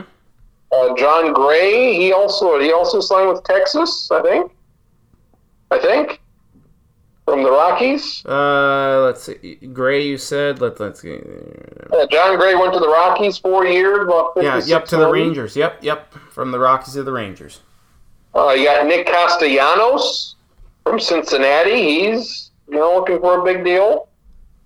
You got Marcus Stroman from the Mets. He's maybe the Twins. I know Drew likes him a lot, so we'll see. You got Javi Baez from the Cubs and the Mets. So you got, we're not even half done here. You got Kyle Schwarber, who tore it up last year for Washington and Boston. Mm-hmm. You got your buddy Chris Taylor. You're a big fan of Chris Taylor. Mm-hmm. Yep. He's out there with the Twins. Why don't the Twins, Chris Taylor? Sure. Be a great addition. Let's add the Dark Knight. Let's add Matt Harvey. No, I'll pass on. Okay. All right.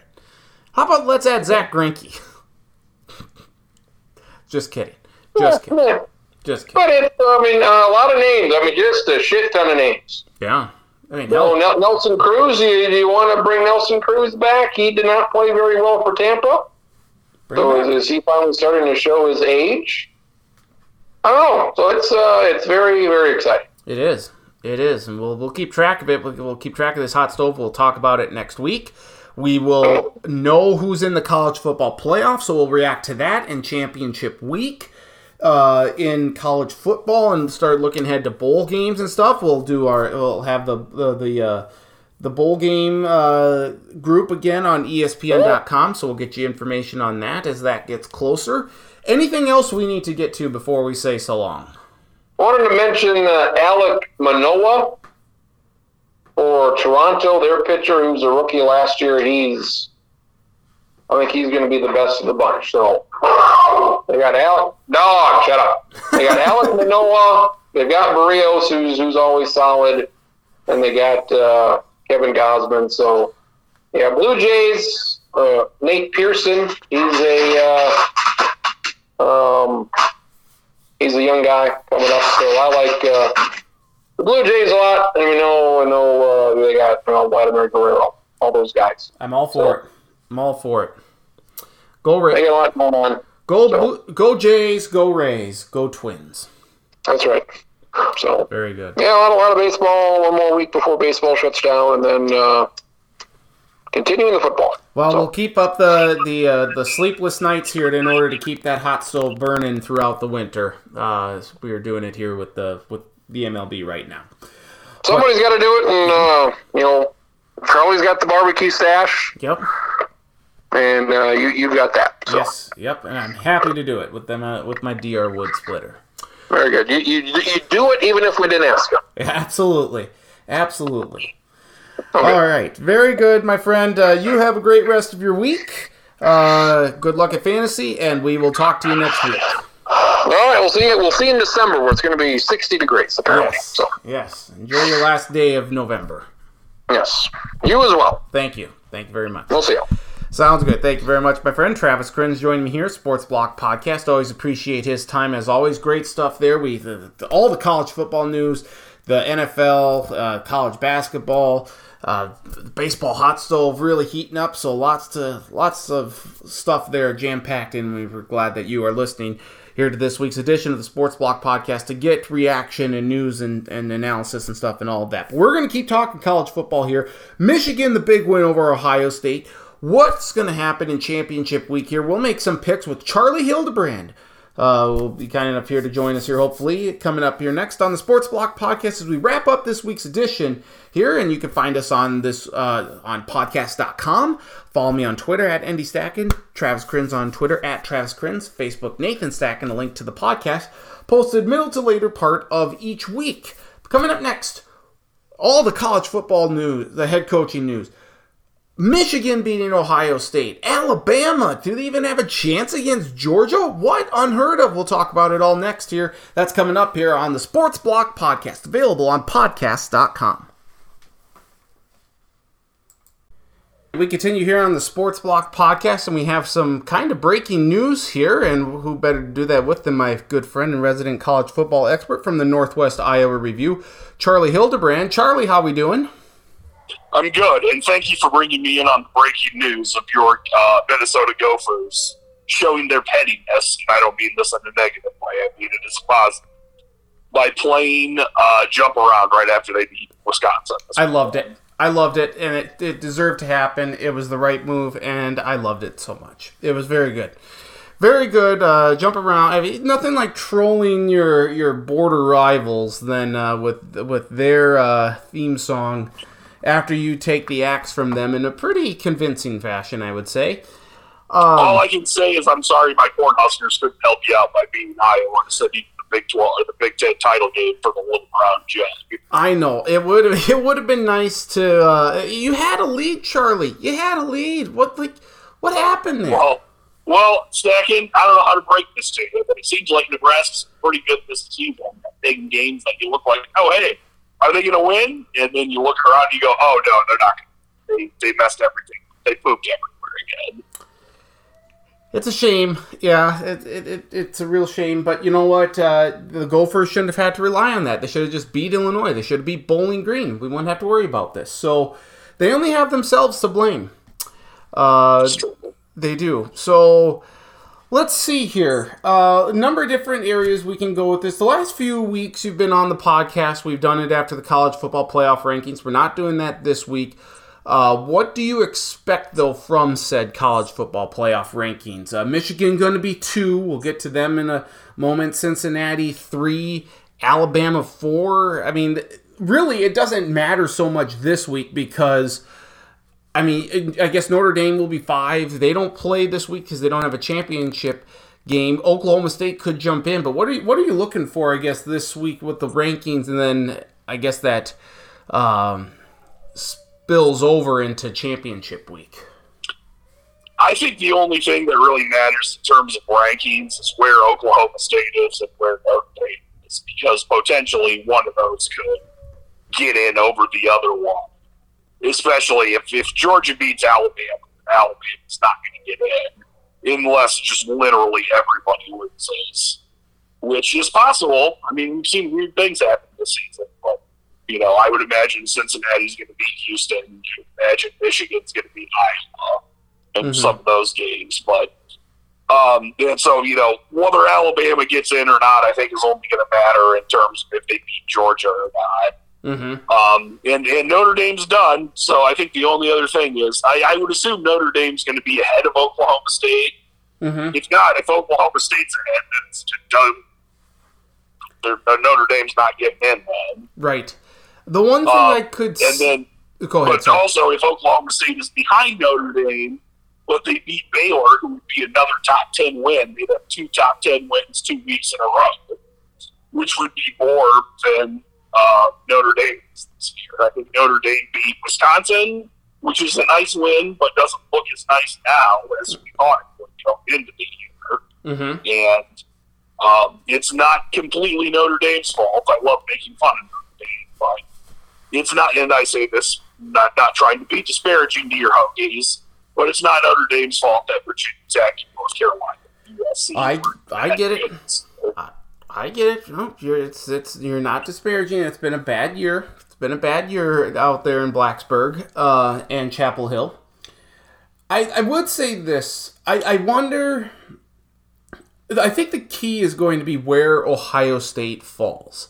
Because if Ohio State is 6th and Oklahoma State 7th, I have a hard time thinking that Oklahoma State could jump 2 spots ahead of Notre Dame if Alabama loses. Does that make sense? I understand what you're saying, and that would make things tougher. I don't think Ohio State's going to be Ohio State. If Ohio State lost 24-21 in a game where they played better run defense, I might buy it.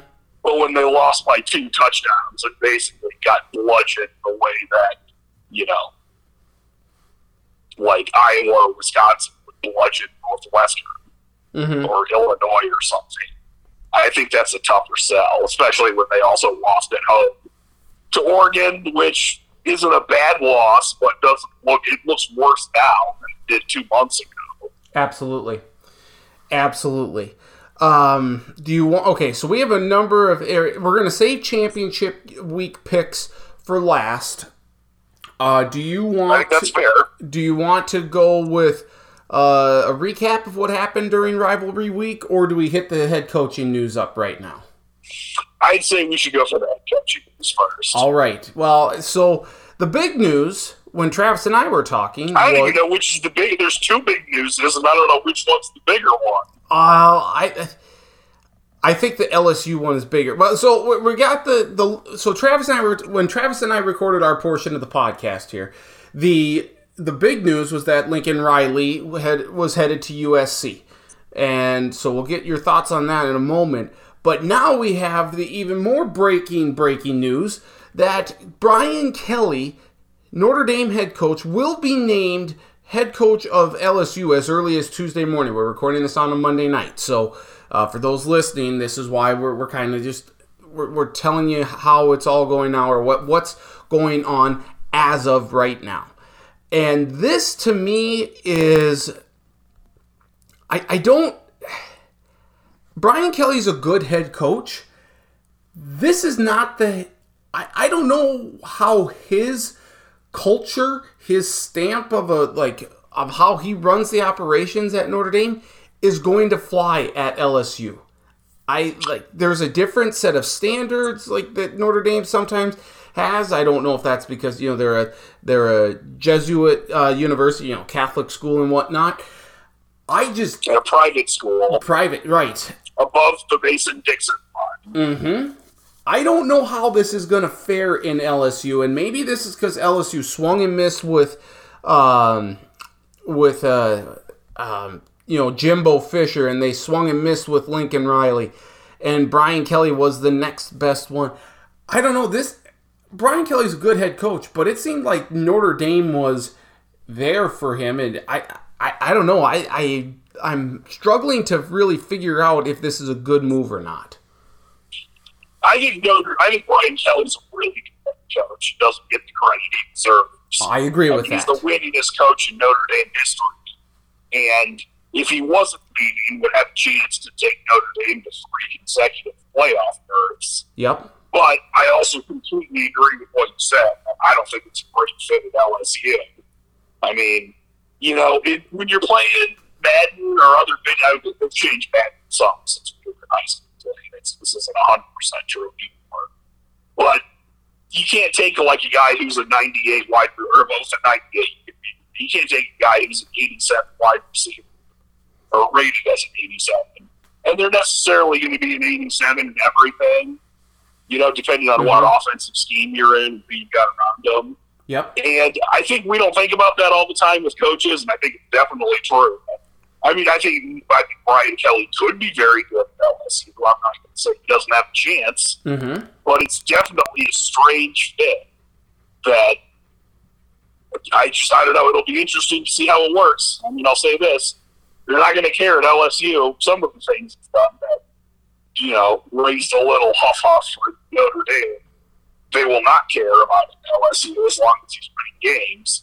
The other thing, though, is that Brian Kelly did go 4-8 at Notre Dame in, I think that was 2015 or 6 years, where I think at LSU, unless you just won a national title the year before, and even then maybe not, you're probably going to get fired to go 4-8. Oh, right. And it's also worth noting that Brian Kelly, if I remember right, 2009 was his last year at Cincinnati. 2010 was his first year at Notre Dame. I think they went 8-5 each of the first 2 years, and then his third year in 2012 was when they played the national title game before getting smoked by Alabama. If he goes 8-5 the first 2 years at LSU, you're not going to get fired for going 8-5 the first 2 years, but you're not going to build up the same level of trust necessarily. And also, I don't think he's going to play in a national title at LSU because it's I don't know why anyone wants to go to the SEC West and coach right now. It just seems crazy to me. It's like maybe this is the best example or comparison I can think of. It's like in the NBA when some guy who's in the Eastern Conference and was like the 4th best player in the Eastern Conference is like, I'm going to go to the Sacramento Kings and the Portland Trail Blazers, some team who's not one of the top 4 teams in the West. And it's like, well, that's great. You're never going to make it to the NBA Finals in the West because everybody else is making it. Sure is. And I don't think. It's possible he's the second best coach in the SEC West, but he's not the best head coach in the SEC West. I do wonder if they'll actually be able to recruit some QBs though there to LSU. Apart from Joe Burrow transferring from Ohio State, LSU hasn't really had a great track record of having success in terms of recruiting good quarterbacks. So I think Brian Kelly could have an advantage. I think it depends on the style and place, but it seems like such a weird fit and weird hire. And now cue the Luke Fickell to Notre Dame chance. If Luke Fickell goes from Cincinnati to Notre Dame, I don't think that's necessarily a huge drop-off for Notre Dame. In fact, it might be even a step up because Brian Kelly, he's a really good head coach. And as you mentioned, he doesn't often get the normal accolades that so many other coaches get. He seems to get a lot more, no one seems to give him as much credit as he deserves. But with Luke Fickell, you have a younger, up-and-coming head coach who's done a lot with Cincinnati, and I get that Cincinnati is going to go to the Big 12, but that kind of has lost a little bit of its luster with Oklahoma and Texas leaving for the SEC. So is the jump to Notre Dame better? Or, I guess the Notre Dame ratings on NBC have dropped almost 50% year over year, according to, I believe it's John Orund on Sports Business Journal. If that's truly the case, is the Notre Dame job as appealing as it once was? So, what's the allure there? Where do you... it's still incredibly appealing. I don't think it's as appealing as it was in 1970. Sure. But it's still one of... I don't like saying which job's the best job in college football. This is a little esoteric. But to me, the best job in college football is always shifting. Mm-hmm. And it's usually a job that already has someone in place, because once a job's open, all of a sudden a lot of positives leave, like stability, and it starts creating doubt and things like that. So it's still a great job, but not quite as good as it was when it was, filled by someone. Mm-hmm. But Notre Dame is still perennially one of the 5 to 8 best jobs in college football. Sure, absolutely. And they can get somebody great. I think Luke Fickell could be really good there. I think it's a little early to say he'd be better than Ryan Campbell. It's possible he could end up being better. And this is not completely fair, because it was a decade ago. It was a weird situation. But Luke Fickell was the head coach at a big boy school in the Power 5 for 1 year before in Ohio State. And he went 6-6 that year in 2011. True. Now, a lot's happened since then. I think he's a better head coach now than he was then. And, he wasn't just, like, hey, you need to take over for this 1 year. He's been able to pick his assistant and do more of what he wants. And I think he could be really good. But I think it's good.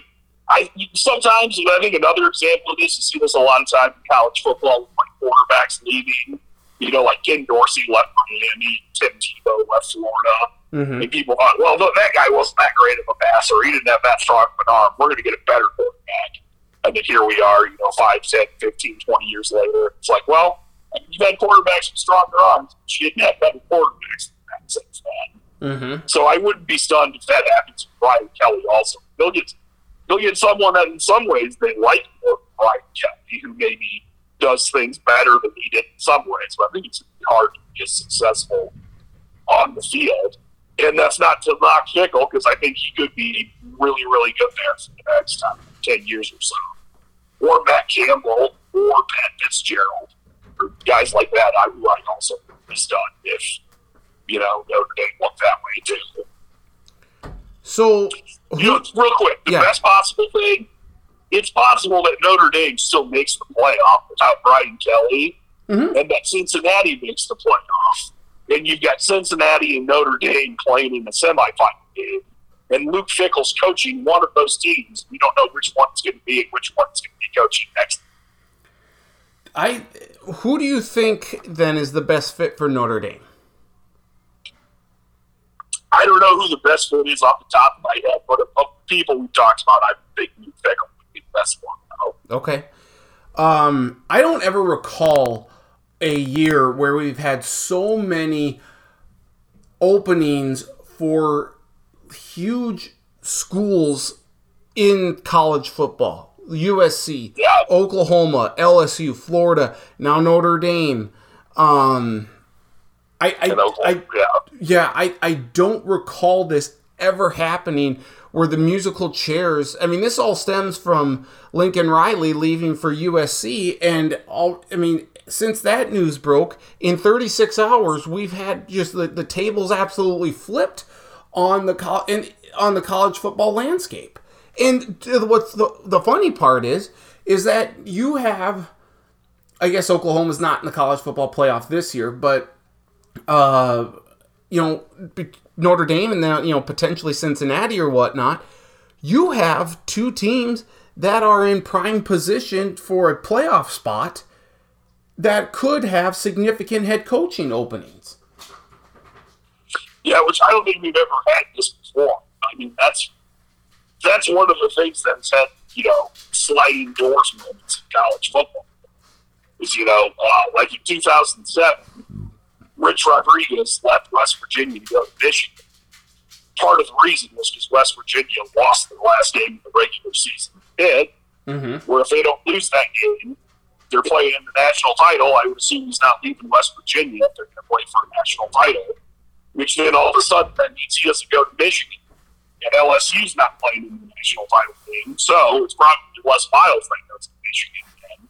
And that just completely changes the whole landscape of college football for the next 5 to 10 years. Mm-hmm. And I think we're essentially getting the same thing in some ways here, but the difference is that there's coaches who, it's not the slightest bit of a stretch to say all it takes is Georgia to beat Alabama and maybe one other upset. Notre Dame's in the playoffs, and that you've got a coach leaving that's just like, oh yeah, we could, but that's okay.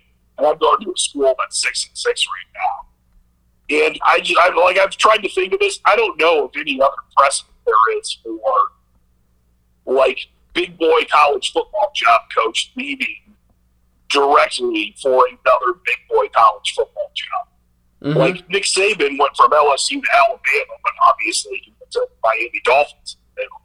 So that's not the same thing.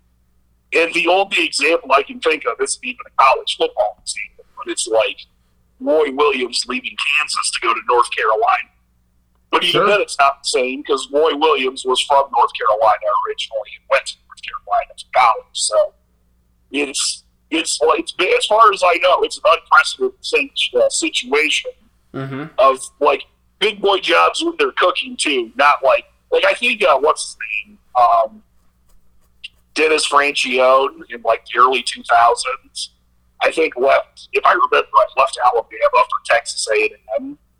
But that was because if I remember right, that was just Alabama was on like 30 violations and had all these probation things, and it's just like, wow, I don't want to deal with this. I'm leaving. Like these are Oklahoma and Notre Dame. They're throwing their fastball at 101. They've got the nasty curve too, and they're still saying like, yeah, you know what, we're going to go somewhere else. And it's just crazy because we don't have any precedent for this, and it didn't happen once. It happened twice in 24 hours. Yes.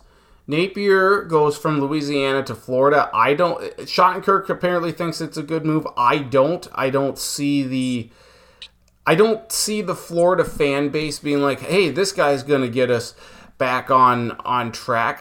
I just don't. I think this is a whole new ball game here, and I think Florida was a little hasty with it. But again, like you have all these coaches, like because Louisiana's in the Sun Belt Championship. You have there's just so much head coaching moves going on now. Even before, like normally we hear about this during the bowl game, not during championship week. So it's just very odd to me the timing and everything that we're seeing. And then Lincoln Riley goes to USC, and I think Lincoln Riley made the absolute best move in this because I think he looks at, and I could be wrong on this, I think he looks at Oklahoma going to the SEC. And Oklahoma struggled as much as they did this year against Big 12, the Big 12 opponents and whatnot. He's like, yeah, we could compete in the SEC, but it's going to be a heck of a lot more difficult to win games in the SEC the way we played this year. And I have a better chance of rebuilding USC and winning in the Pac-12 on a consistent basis than I do in the SEC. And I think he looks at it like, hey, it's still a premier job, USC. I'm going to take this. Yeah, I know there's a lot of pressure, but USC is a better job with him there than him working in the SEC, coaching in the SEC and trying to win. Is that too much of a stretch? I'm going to preface this with, a lot of people are saying the SEC move is why he left. I don't think it's fair to say that that's why he left. It could be. We don't know. Saying it playing a part. We'll probably never know. But I think certainly it probably played at least a little bit of a role. I don't know if we'll ever know how much he's getting paid. Since USC is a private school, I don't think they have to release that information of his contract. I bet it's double digits, or I bet it's, 8? Well, this is the thing. If Mel Tucker can get a $100 million extension at Michigan State when it's the first year he's ever had a winning record, yep. Like I could see Lincoln Riley getting paid $14 million a year at USC, and like, oh yeah, we're going to sign you for. I'm not great at math off the top of my head, But it could be, we're signing you to a 15-year contract for $14 million a season. The $190 million, I believe. $170 million. Yeah, so an inordinately high amount of money. Like more money than anybody in sports ever makes except the best of the best of the best baseball players. Yeah. And in addition to that, I mean, you can recruit really, really well at Oklahoma. This is not to say that Oklahoma's like a hard luck, oh no, it's tough to get kids to go here, because it's clearly not. But at USC, you don't ever have to leave Los Angeles if you don't want to, or I mean, I'm sure Lincoln Riley's not going to be the lead recruiter for all the defensive guys, but in terms of getting a quarterback and getting running backs and receivers, he doesn't have to leave Southern California ever if he doesn't want to. Right. And, he can walk outside and say, hey, I need a 4-star wide receiver, and yell that really loud and have 8 guys run to his porch. Right. To say, yes, please sign me. And I was incorrect. 15-year deal at $14 million a year would be $210 million. So it's a lot of money. It is. Also, it's worth noting, we're in a different landscape in college football with the transfer portal, and now that I think you technically still are supposed to sit out a year if you transfer, but if you show any, hey, I don't want to transfer, the NCAA backs down and says, that's fine, we won't make you. This could get really, really ugly between Oklahoma and Lincoln Riley now, because, I mean, if you're Lincoln Riley and you can get 8 of your guys or 15 of your guys from Oklahoma to follow you, I would imagine you're going to want to do that. I know, apparently, Caleb Williams has already put his name in the transfer portal. I would assume he's going to be USC starting quarterback next year. Because if you're a quarterback, I mean, how are you not going to want to play for Lincoln Riley, who's had 2 Heisman Trophy winners and 2 overall number 1 picks, and turned Jalen Hurts into a Heisman Trophy finalist? And you combine all that with oh yeah, you're also going to be the big dog at USC in Los Angeles with all the NIL money you can get there too. I just would assume that there's going to be the top 27 quarterbacks in the country every year are going to get into a Hunger Games, Squid Game, fight to the death for who gets to play quarterback at USC. This is one of the reasons why the transfer portal is such a bad deal right now. There should be exceptions, or if a coach leaves for another job, then you should be allowed to enter the transfer portal. Or if you're going for a graduate program, to gain an extra year of eligibility, that's fine. If you need to leave for family or medical reasons, that's fine. But just all this, I'm not getting the playing time even though I made a commitment. Shut the hell up. You made the choice. You have to stay. I hate the transfer portal the way it's gone right now, and I think it's destroying.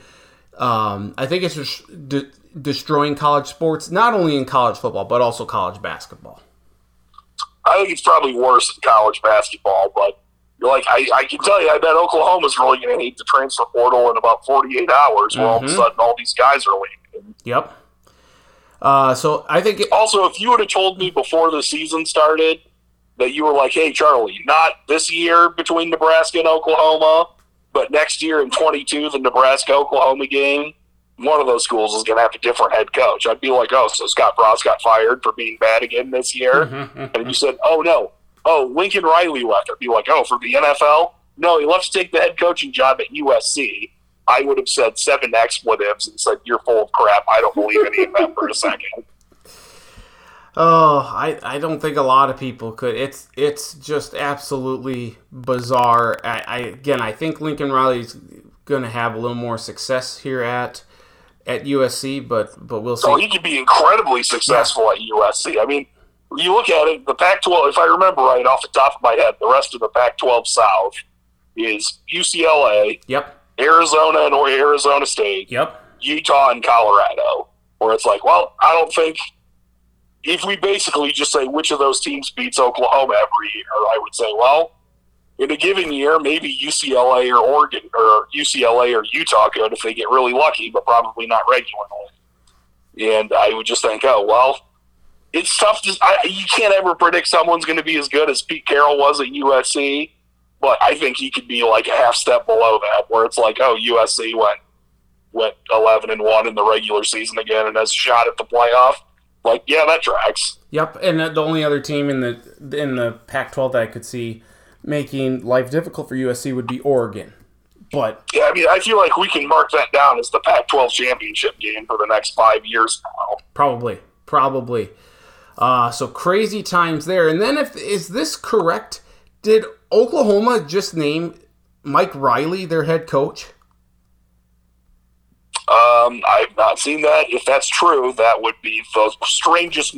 That would be the strangest of all the news, if that's accurate. What was the other breaking news that you had? Because I've seen some of this stuff on Twitter. I don't know if it's accurate. That seems like a very hasty move. I know they want to get Cliff Kingsbury, but did you have was there another head coaching move apart from Brian Kelly? I didn't have any others besides those two. It was Lincoln Riley and Brian Kelly were the only two I knew of. Okay, I mean, David Cutcliffe's done at Duke. He's not coming back as of yesterday, but I don't think that measures on the scale the same way. No, probably not. Let's see if...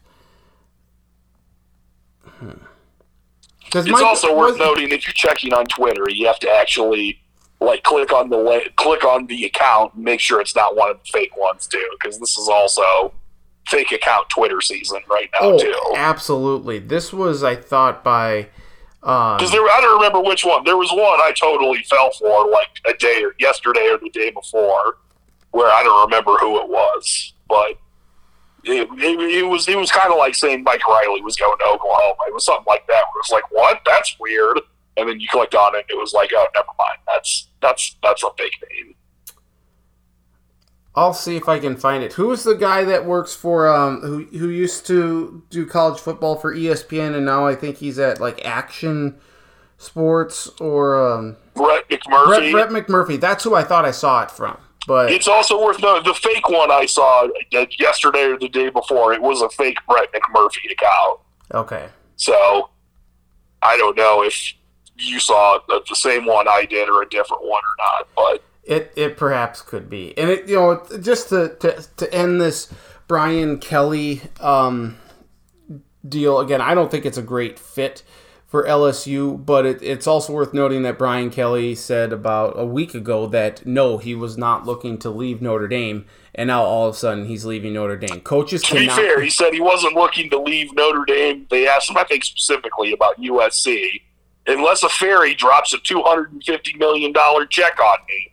So maybe that's how much LSU paid to get Brian Kelly to go there. It just proves to me that coaches cannot be taken at their word.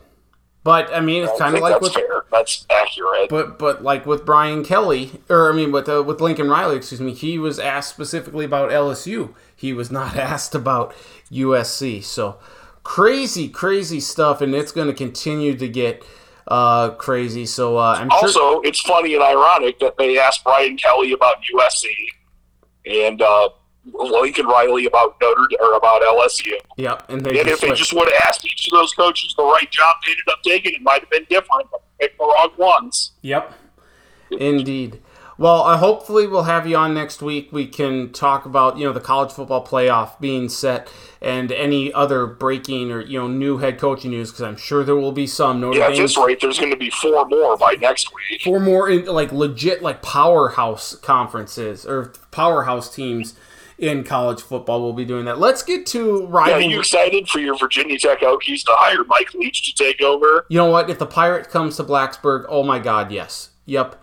I think honestly, Shane Beamer would be my first choice, I think, but this J.C. Price guy, who leads the Hokies to the win over Virginia, he played at the school. I don't know if if he has sustainability to be a head coach there and keep the recruits, but you got to keep the local talent and stuff. If it's, he loves the school and stuff, I could see him doing it. But Shane Beamer would be great. Mike Leach would be highly sought after too. I don't know it. You never know, Stacken. Dabo Sweeney was just a wide receivers coach at Clemson, became the interim head coach, and we ended up never getting that job title back and won a couple of national titles. Maybe Urban Meyer would like to come to Blacksburg. It's closer to Ohio. Well, I'm stealing a joke here from Stacken, but with the Notre Dame job, turns out that's the second thing to fall into Notre Dame's Urban Meyer's lap this season. Oh, that's good. Very, very good. Let's go to rivalry week here. Finally, the monkey got off of Jim Harbaugh's back. Michigan beats Ohio State, and they beat them resoundingly by rushing the football as well as they did. That was, that was an incredibly impressive performance there by Michigan. It was. I talked about this with a few people. Like, we've seen Ohio State lose, but usually if they lose, then they lose by double digits. Basically, it's been Alabama or Clemson this time. That's about it. I mean, I know there were a couple of weird games where Purdue or Iowa did it because they got hot passing, but I can't think of a time. The last time I remember Michigan just basically beating up Ohio State, I was still in high school, and I am 35 now. And I think it was 2003. I think the Michigan guy's name was Chris Berry, the running back, and he had like 40 carries for 210 yards or something like that. Oh, my. And I know the Hassan guy in Michigan didn't get 40 carries, but he basically bludgeoned them the same kind of way. I don't remember where I heard this, but I saw someone claiming that the way, in addition to the way the offensive line blocked, which was superb, the way Hassan weaved through blocks and contorted his body to make himself small and get through traffic was like a college guy at a bar weaving through traffic to get to reach the bar and grab his drink quick. Oh, so like the 9 on Hobo Day. Yeah.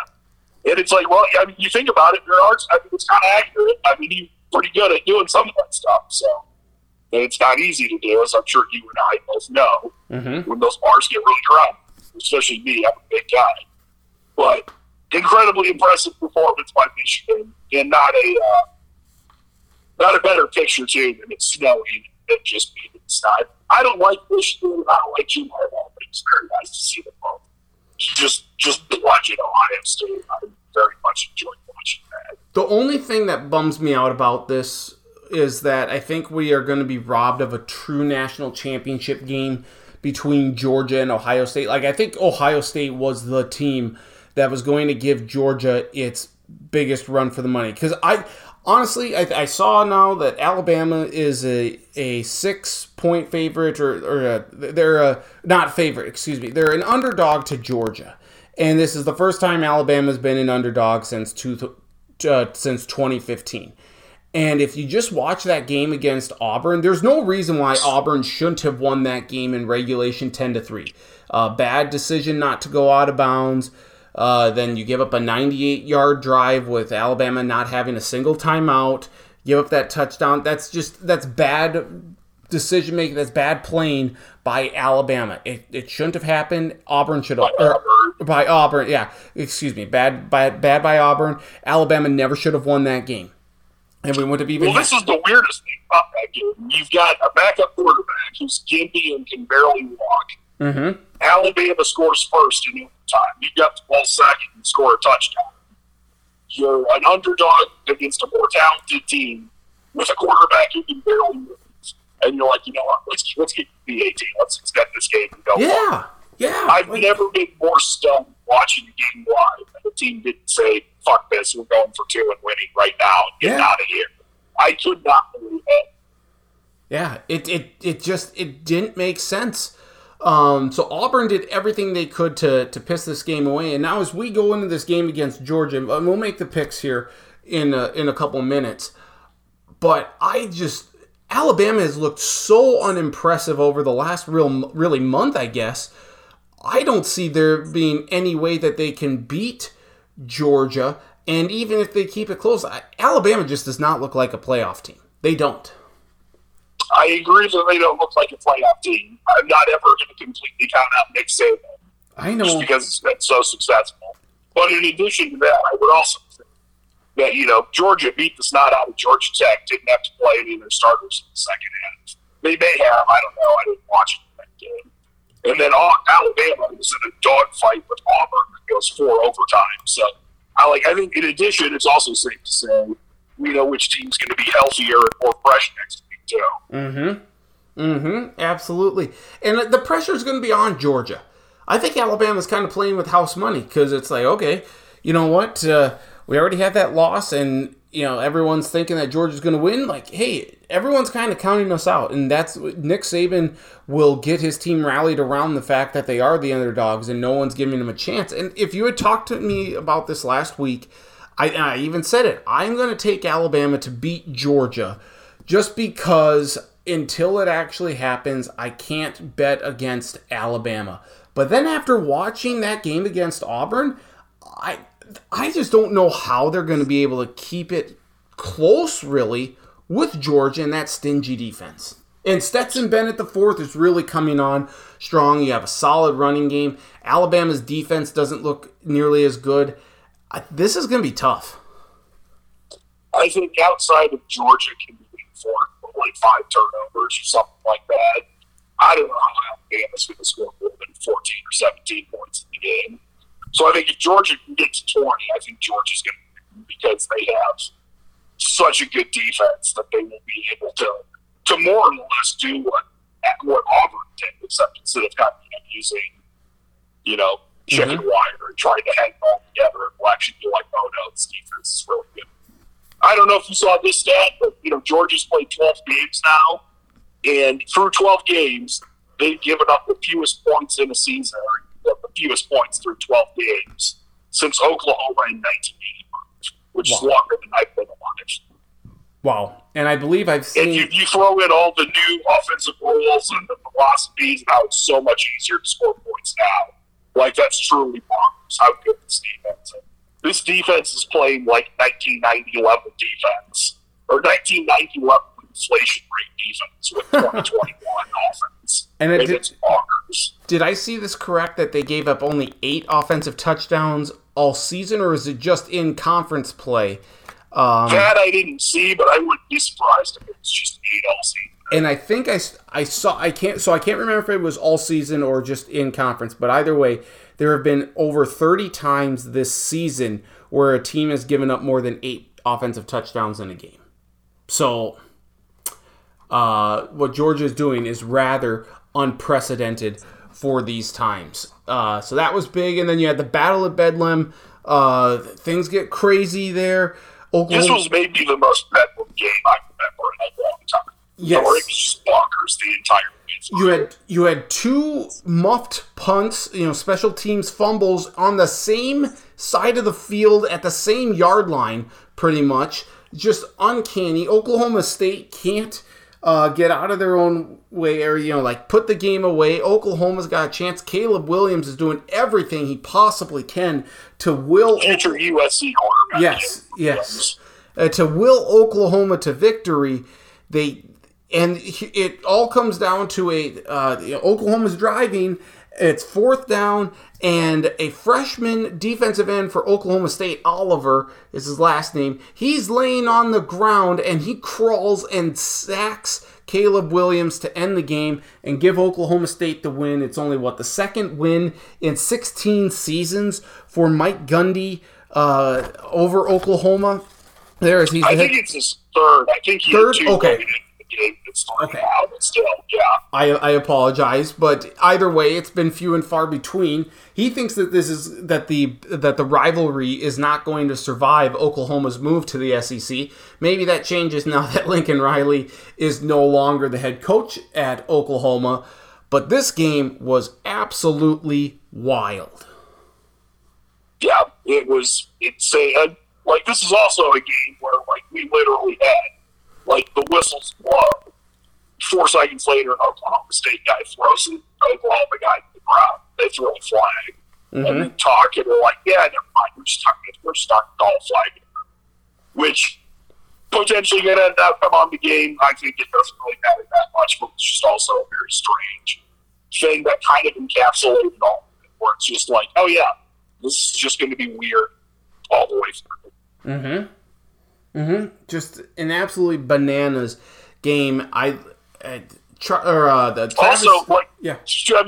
about Ohio State, Michigan, Auburn, Alabama, Oklahoma, and Oklahoma State, which I think were the 3 biggest games going into the day.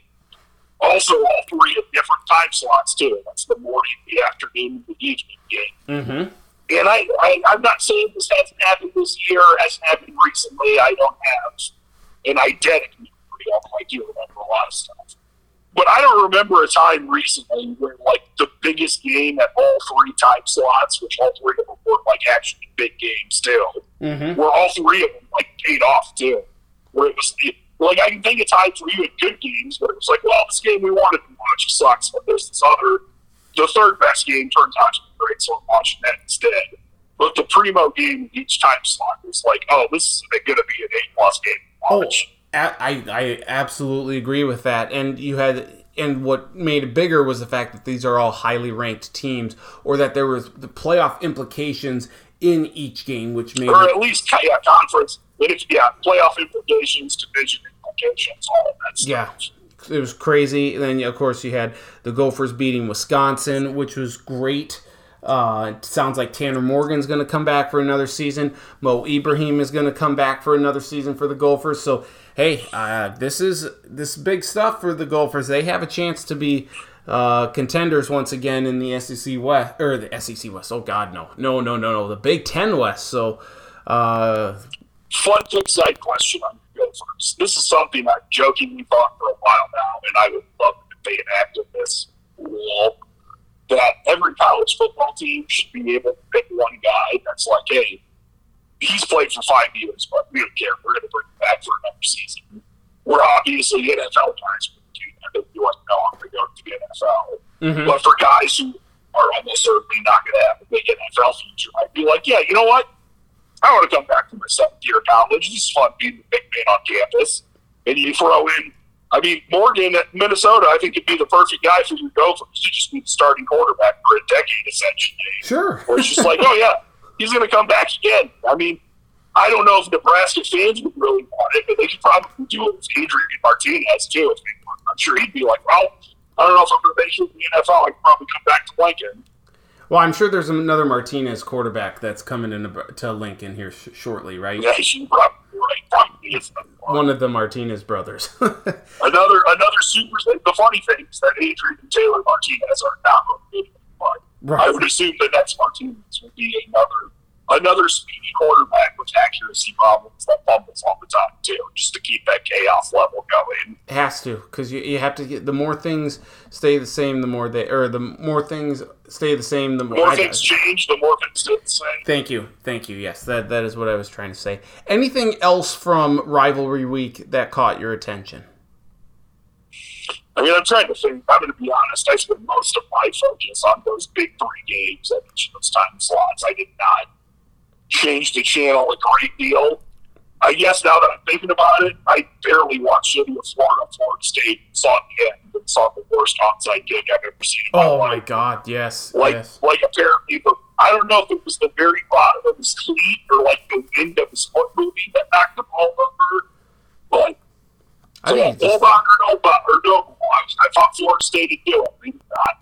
Had a chance, screwed up the onside kick, they lost. I think he just flat out whiffed it, to be honest with you. That's pretty much what it is. The LSU. So apparently it was the wind of the wind from his leg motion knocking the ball over, which is odd. He just barely grazed it, but you could not have asked for it. It was so bad. And that ending to the LSU Texas A&M game was great, with LSU needing, it was 4th down and they convert. So I completely forgot about that. There was so much stuff that's happened over the last 48 hours. They drive down the field and score and get the win for Coach O. They get to bowl eligibility, and then he said, yeah, I'm not coaching in the bowl game. I'm going to Destin. Okay. All right, just packing up, going to Destin, Florida. That's great. And last I counted, I think we have 84 bowl-eligible teams for 82 bowl slots. So 2 teams that are bowl-eligible will not be going bowling this year. Which will almost certainly be 2 Group 5 schools. Maybe. We'll see what happens here. And I don't know, maybe some of these schools are, academically suspended or something like that. We'll see what happens here, but I'll be curious to see how that all pans out this week. We'll of course talk about that all next week. Real quick on that Texas A&M LSU. Yeah. If you're Texas A&M, you sure spent a lot of money this year to go 8-4. You beat Alabama, which is great, but this also means that this is arguably worst team to beat a Nick Saban Alabama team, at least since that South Carolina team in 2011 was maybe worse than that South Carolina team. So, I mean, I don't know. Is it worth it? Maybe it is. I don't know. Not for me to say. I mean, what do I know? My favorite team just went 3-9, but that's a lot of fun to go 8-4 and 4-4 in the division. Yeah, they're probably a little bummed out. Like, hey, maybe Jimbo Fisher should have gone to LSU. Maybe. Maybe we don't want to go 8-4. But anywho, let's make some picks for championship week here. We'll start with Friday's games. We have 2 of them. Normally the MAC is on Fridays. They're not this year. It's the Ryan Conference USA Championship game between Western Kentucky and UTSA. UTSA got blown out by North Texas, ending their undefeated season. Western Kentucky is a 1-point favorite, and they have a quarterback. Is it Bailey Zappi Bailey Zappi, or Zap, however you say it. I don't know how you say it. He's good though. He's pretty good. I like Western Kentucky in this game. By the way, it's 7 p.m. Eastern, 6 p.m. Central Time on the CBS Sports Network. Who do you like in this game, Western Kentucky or UTSA? Bounce back game would maybe the most UTSA. You said UTSA? Yep, UTSA. All right, very good. The Pac-12 Championship game, 8 p.m. Eastern, 7 p.m. Central Time on ABC. Oregon against Utah. Does Oregon exact revenge? You can't see me, so I'll have to describe this visually, but I'm doing the Lee Corso fingers close thing. I think Utah's going to win a game. I think it's not nearly as much of a blowout. I think it's going to be a game that goes down to the wire. But to quote Joe Pesci and Mike Hudson, the Utes are winning. 2 safeties and a field goal. Utah wins. I like it. Obviously, I had to pull off the Lee Corso there as well. Trying anyway. Big 12, the Dr. Pepper Big 12 Championship game on Saturday. Now, these remaining conference championship games are on Saturday. We have Baylor against Oklahoma State, noon Eastern, 11 a.m. Central Time on ABC. I'll take Oklahoma State, but I think this game could get pretty ugly, like a 13-10, 16-13 sort of deal. But give me Oklahoma State. I think it's going to be a cross between a dog fight and a rock fight. It's going to be a rock fight with dogs who don't have pokes with thumbs, so they're not going to throw the rocks. But I think Oklahoma State finds a way to win it. Very good. The Rocket Mortgage MAC Football Championship game. Why they had to put football in there in that title, I have no idea. But it's Kent State against Northern Illinois, noon Eastern on ESPN. Kent is a 2.5-point favorite, which is odd. But Northern Iowa or Kent State? I'm going Northern Illinois. I don't know why. I'm going to be honest. I've not watched either team play this year. Did I say Northern? Did I say Northern Iowa? One of the times you did say Northern Iowa. I apologize. Said Northern I apologize. I meant Northern Illinois. Sorry to all of the Northern Illinois NFL players currently playing. I don't even know who that would be. But real fun when we're done with all this. Remind me about you and I can tell you a very brief, quick you and I story. All right. Very good. I will do that. I'm taking Northern Illinois, though. That's the bottom line. How about Utah State against San Diego State in the Mountain West Championship game? 3 p.m. Eastern, 2 p.m. Central Time on Fox, interestingly enough. Well, our SDS team did not win a conference title, but I think the other one out west. So I'm going to take San Diego State. Our SDSU team is going to beat Sacramento State this weekend. I do think they're going to do that. I think they're going to win the next 2 games. When I doubt San Diego State, they win. But what Blake Anderson has done at Utah State is really remarkable in his first year. He's done a lot of good things there. Remember, he came over from Arkansas State. So I'm tempted to take Utah State. San Diego State does not score a lot of points, but their defense is really good, and Brady Hoke is puffing his chest out a little bit after Michigan's big win against Ohio State. So give me Hoke and the Aztecs to win. Sunbelt Conference Championship game. Appalachian State against Louisiana, 3:30 p.m. Eastern, 2:30 p.m. Central Time on ESPN. App State is a 3-point favorite. Don't know if that changed or not since the news of Napier leaving for Florida. But who do you like in this one? I mean, you don't like it when a coach leaves and the head coach is a beater, so I'm going with App State. So, I'm sorry, you broke up there. What was that? I'm going with App State. All right, I am too. It's kind of like with bowl games. You just don't... If your head coach is leaving, what motivation do you have?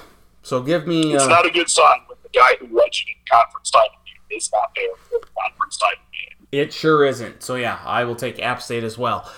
This is the one I didn't expect to change, but I'm going to here. SEC Championship game, Georgia against Alabama, 4 p.m. Eastern, 3 p.m. Central Time on CBS. It's always... I always take Alabama, or I should take Alabama... until they're proven that they can't win, until someone beats them. But this Georgia team is different, and Alabama looks shaky. I will take Georgia to win. If you remember right before the year, there were a couple SEC games like that. I had Georgia and Texas A&M in the SEC title game. Mm-hmm. Obviously, A&M didn't make it. But I did have A&M that was upset Alabama, so I got that part right. Obviously, Alabama was better since then. And then I think I had Georgia beating Texas A&M in the SEC title game. You did. And even if I didn't, I'm still taking Georgia anyway on Saturday. I had Alabama against Georgia in the SEC championship game. I took Alabama to beat them. I'm not doing that now. I had Georgia, too good, taking Georgia. How about Houston against Cincinnati in the American Athletic Conference championship game? Same time as the SEC championship game, 4 p.m. Eastern, 3 p.m. Central Time on ABC. Does Houston end Cincinnati's bid for a playoff spot? I think they've got a great shot. I think it's going to go down to the wire. I think Cincinnati's going to get it done, though. Cincinnati wins, caps off the undefeated season until postseason play, all outside the conference title game. Let's see if Luke Fickell is still the head coach by 3 p.m. Central Time on Saturday. That could change how Cincinnati plays, but I will take Cincinnati over Houston. Big Ten Championship game, 8 p.m. Eastern, 7 p.m. Central Time on Fox. Michigan against Iowa. Michigan never has been in the Big Ten Championship game before this year. Who gets the win? Hey, I'm first off going to say this feels like a game that, especially the way Michigan played last week, that they should bribe Jim Irsay to open the dome and be like, no, we want more snow again because it worked so well for us last week. Yep. I think Iowa's going to play really well defensively, and this is going to be a much, much lower scoring game than the Ohio State-Michigan game was. Mm-hmm. But I think Michigan wins a game kind of like that 2015 Michigan State-Iowa Big Ten title game, except Michigan won't need a late drive to win. But I think Michigan's going to win like 17-10, 17-12, something like that. Here's the thing. Get a late defensive stand to win. Both teams have good defenses. Great defenses, really. Iowa's is a little better than Michigan. But Iowa is terrible on offense, and Michigan is pretty good. And Michigan is going to be able to move the ball down the field a little bit more than Iowa will. Michigan has so much to play for. We'll see if the pressure gets to them at all, but I can't take... Iowa's offense is just so bad. So I'll take Michigan here to win. Finally, the ACC Championship game, Pitt against Wake Forest, 8 p.m. Eastern, 7 p.m. Central Time on ABC. No Clemson. Who gets the win? Pickett or Hartman? I mean, if you want a high-scoring game to watch on Conference Championship weekend, especially a Power 5 one, this is it. I think this is the one to watch. This one could be like 56-52. I think Wake Forest is going to win. Wake Forest gets it done. Clausen just signed that huge extension at Wake Forest. He's going to make it pay dividends on Saturday. This could be a huge game for Pickett and his draft stock. I will take Pittsburgh to take down Wake Forest. I would love to see Wake Forest win, but I think Pittsburgh just a little better defense. Their offense is going to take advantage of Wake Forest's porous defense. Give me Pitt for the win here. That's championship week here, so we're looking forward to that. Is there anything else from championship week that you are looking forward to before we say so long? About championship week, no. You want the quick UNI story? Yes, please. I don't remember if I don't think I told you this, at least not on this, but, what was it, 2 weeks ago, I was covering some of the state championship games for Iowa high school football. They play both the semifinals and the finals at UNI's Dome in Cedar Falls. Yep. Makes sense. Bad weather in Iowa at times when you get to November. Let's have both the semifinals and the finals in a dome so we can at least make some of the weather. So games aren't getting canceled because of the snow or stuff. Mm-hmm. I'm also assuming UNI's probably done this in some of their games this season, but I don't care. I'm not going to think about that. So I get in for the first game I'm covering on Thursday, which is like about 2 weeks ago Thursday. Sit down. All of a sudden, they've got a screen that can play video and show highlights and stuff. They're showing a movie preview. What movie preview do you think they were showing, Stack in? Oh, the Kurt Warner movie, I'm going to guess. It was the preview for the Kurt Warner movie. Never has UNI flexed so strongly when they're showing in their own dome a preview of their quarterback who went on to win a Super Bowl in the NFL. All-time flex from UNI right there. If I was UNI, I would do it. If I was in charge of South Dakota State, and South Dakota State as a quarterback win a Super Bowl, I'd do the exact same thing. I'd play it every 17 minutes in the stadium for the next 20 years. We just need to wait for the movie on Adam Vinatieri. And then, yes, SDSU can flex their muscles. I got to tell you, though, Charlie, this movie looks atrocious. It's such bad acting, like the quarterback, like the shoulder pad, it just looks bad. I love Kurt Warner. I bought the autobiography from a Hy-Vee. The Last Shall Be First, the Kurt Warner story. All-time Hy-Vee flex there. Yeah, big-time Hy-Vee flex. I mean, he was great. It's such a great story. I can't go see this movie. It looks bad. Dick Vermeil doesn't look great. Like it's like Dennis Quaid, I think, is the actor who plays Dick Vermeil. It looks bad. Charlie, I can't do it. Look, Stacken, I'm not going to lie. I'm not going to sit here and tell you that it looks great. It looks odd. I think I'm probably going to see it someday. I'm not going to go see it in years, though. But I like the story enough. I'm going to feel obligated to watch it at some point. Unless people literally say this is one of the 5 worst movies ever made, regardless of genre, I'll probably rent it at some point streaming to watch it. Fair enough. I just can't. I need to see the scene where he's throwing stuff while he's working at IB, and some guy goes, "You got a pretty good arm there. You ever think about playing in the NFL?" I just feel like that's going to be something that happens in the movie, and I'm going to be like, I don't care how cheesy it is. I love this. Loaf of bread thrown down aisle 5. That's right. Oh, boy, it should be good. Well, Charlie, enjoy championship weekend, my friend. Hopefully we can chat next week, react to the college football playoff and maybe our favorite bowls, and then as December rolls on, we are going to have bowl bound. Well, not bowl bound or not, but we'll go through all the bowl games. And, bowl pick'em. It's going to be a lot of fun. So join me with the journey there. But enjoy championship week, my friend, and we'll chat next week. Sounds good. Hopefully next week's or this upcoming Saturday is just as wild as this one was. We can only hope. All right. Thank you, Charlie. Talk to you later, buddy. Sounds good. Thank you, Charlie. Charlie Hildebrand, kind enough to spend some time with us. Great stuff, as always. Great insight. Yeah, a lot of head coach. The LSU news had not broken when Travis and I were talking. So that is very new here, and we'll see what happens at Oklahoma and all these other schools. It's going to be it's already been bananas. It's going to get even more so. We're going to pause, then wrap up this week's edition of the Sports Block Podcast with a look back at Week 12, make some early picks for Week 13 in the NFL. That's coming up next year on the Sports Block Podcast, available on podcast.com. Follow me on Twitter at NDStacken, Charlie Hildebrand at CE Hildebrand. A link to the podcast posted middle to later part of each week. NFL picks, and we wrap up this week's edition of the Sports Block Podcast next. It's a Sports Block Podcast on podcast.com. we are going to wrap up this week's edition of the Sports Block Podcast, as we always do during football season, with a look back at the previous week in the NFL and make some picks for the upcoming week. So let's go back to Week 12, Thanksgiving Day. I am not one of these people that say that the Detroit Lions shouldn't be on Thanksgiving. They should. It's tradition and whatnot. But the Lions have to play better. This game stunk against the Bears. Andy Dalton leads a drive late. Bears beat the Lions 16-14 in just a gross game that you probably had the same feeling after you ate your third helping of Thanksgiving dinner after this. I mean, it was just bad. Raiders beat the Cowboys 36-33 in a wildly entertaining game. In fact, 38 million people watched this game.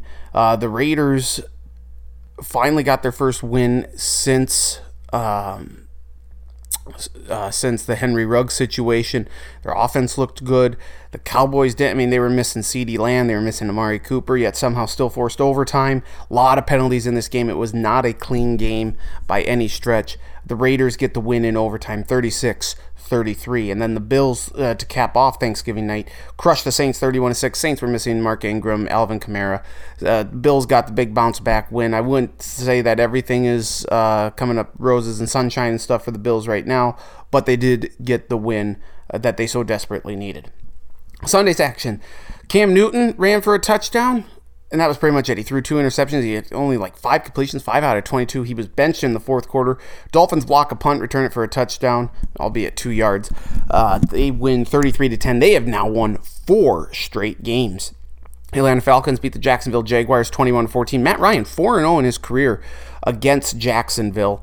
Cordero Patterson, good to get him back in the lineup, had a couple of rushing touchdowns. Falcons offense is far better when Cordero Patterson is in the lineup. Shocking, I know. Bengals throttled the Steelers 41-10. This was an annihilation right from the get-go. Joe Mixon had 165 yards and 2 rushing touchdowns. Joe Burrow had a rushing touchdown. Bengals had a pick 6. The Steelers looked just absolutely abysmal. It was terrible, and the Bengals sweep the season series with the Steelers for the first time in a decade or decade plus. Patriots get a 36-13 win over the Tennessee Titans, but the Titans were missing A.J. Brown. They still don't have Julio Jones, and Derrick Henry is out. So what do they have on offense? It was 16-13 at the half. Patriots scored the final 20 points in this game. And when the Titans have some issues, can they get guys back healthy for that stretch run and hold off the Indianapolis Colts? That's the key for them headed down the final stretch of the season.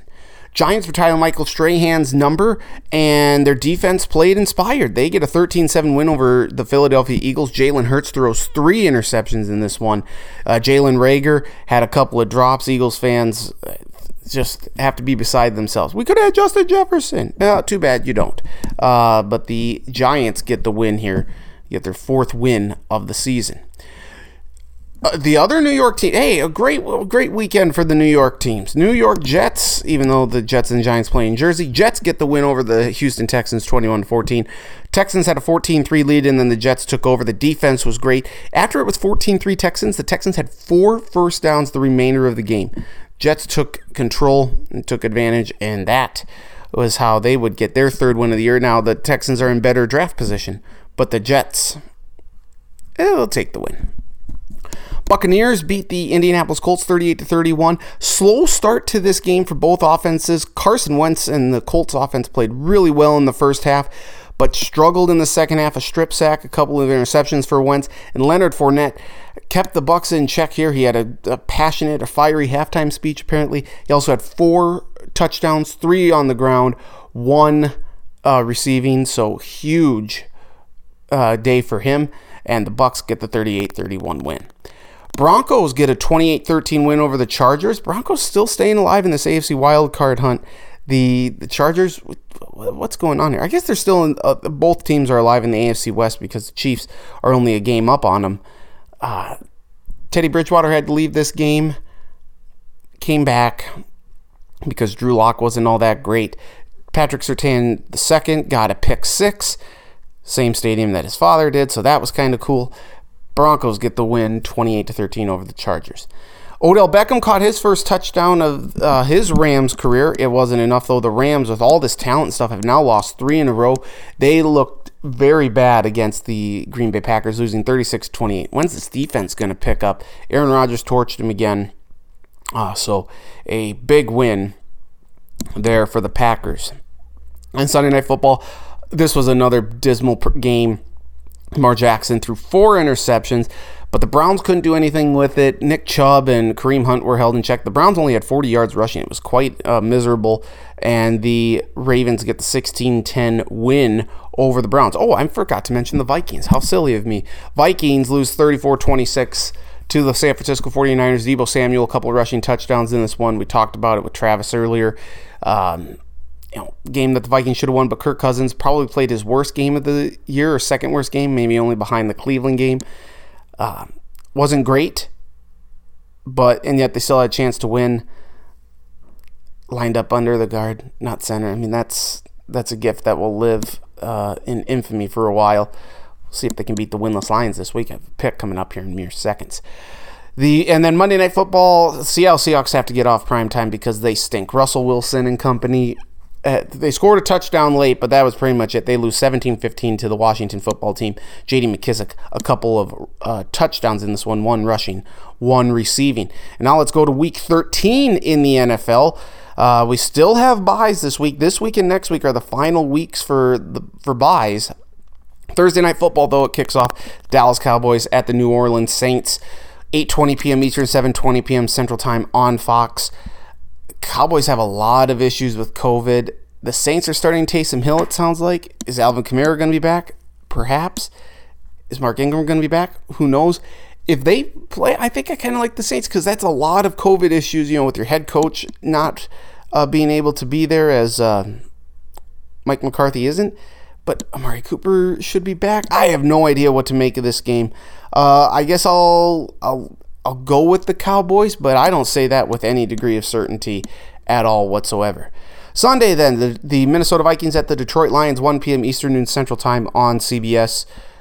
Vikings, you can't lose to the Lions. You can't lose to the winless Lions. You just can't. This team is too good. Even if Dalvin Cook isn't playing, Alexander Madison will be fine. Justin Jefferson and Adam Thielen both go for over 150 yards. You should do that against this putrid Lions offense.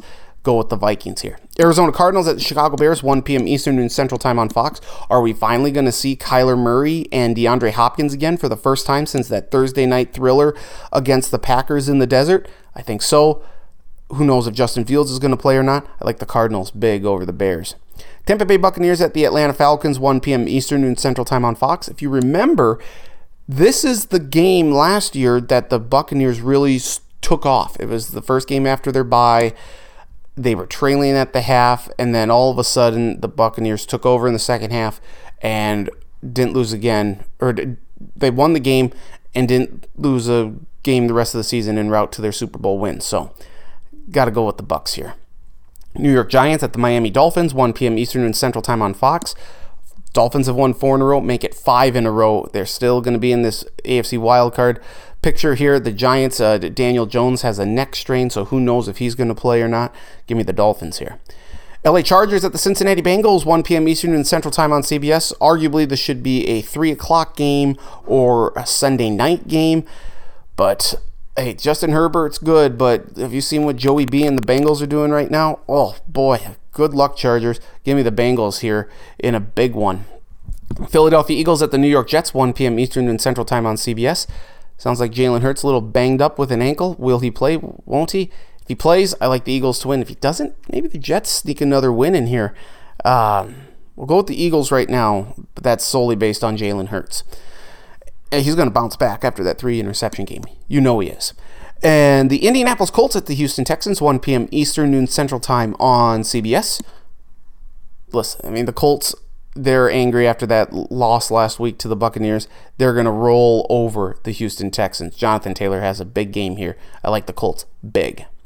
Washington football team at the Las Vegas Raiders, 4:05 p.m. Eastern, 3:05 p.m. Central Time on Fox.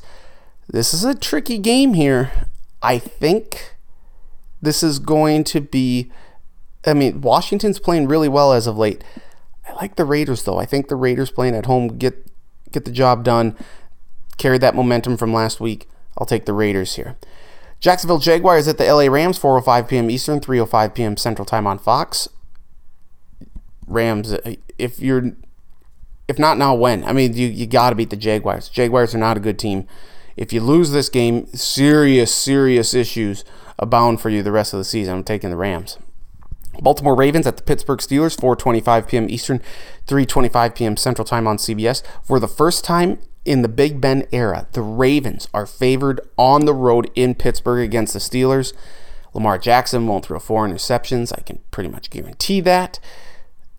It sounds like TJ Watt. I think he's on the COVID list, right? Yeah, no way. Ravens win over the Steelers. San Francisco 49ers at the Seattle Seahawks, 4:25 p.m. Eastern, 3:25 p.m. Central Time on CBS. The 49ers are rolling right now. Their rushing game is great. The Seahawks are reeling. I'd love to see Seattle win, for wildcard purposes here to help the Vikings out. I can't do it, though. Seattle, prove me wrong. Please prove me wrong, Russ, but going the 49ers here. Denver Broncos at the Kansas City Chiefs, 8:20 p.m. Eastern, 7:20 p.m. Central Time on NBC. Broncos got the big win last week. Chiefs coming off a bye. Chiefs are very successful, or Andy Reid's very successful coming off the bye. I like Patrick Mahomes and company here to win. And then Monday Night Football, the New England Patriots at the Buffalo Bills, 8:15 p.m. Eastern, 7:15 p.m. Central Time on ESPN. Buffalo, this is a must-win for you. The Patriots are rolling, having won 6 in a row. If not now, when Buffalo? Now is your time. You got to get the win here. I'll take Buffalo for the upset win over New England. If not, it's going to be a long season remaining for Buffalo because they ain't winning the AFC East without winning this game. And that does it for your Week 13 picks. Official picks and predictions can be found in the stack, stackattack.sportsblog.com, and our Football Friday post. Again, hopefully everyone had a very good and happy Thanksgiving. Hopefully you had a lot of time with your family and friends, ate a lot of food.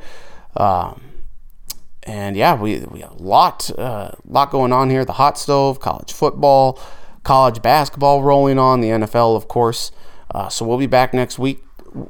Charlie will be back. We'll talk about the college football playoff teams.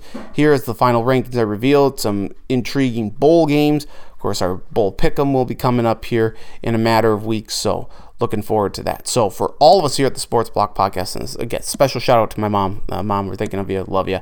And yeah, kick ass. So, for all of us here at the Sports Block Podcast, for Charlie and Travis, I'm Nathan. Thank you so much for listening to this week's edition of the Sports Block Podcast. Have a great week, and we'll talk to you next week on another edition of the Sports Block Podcast.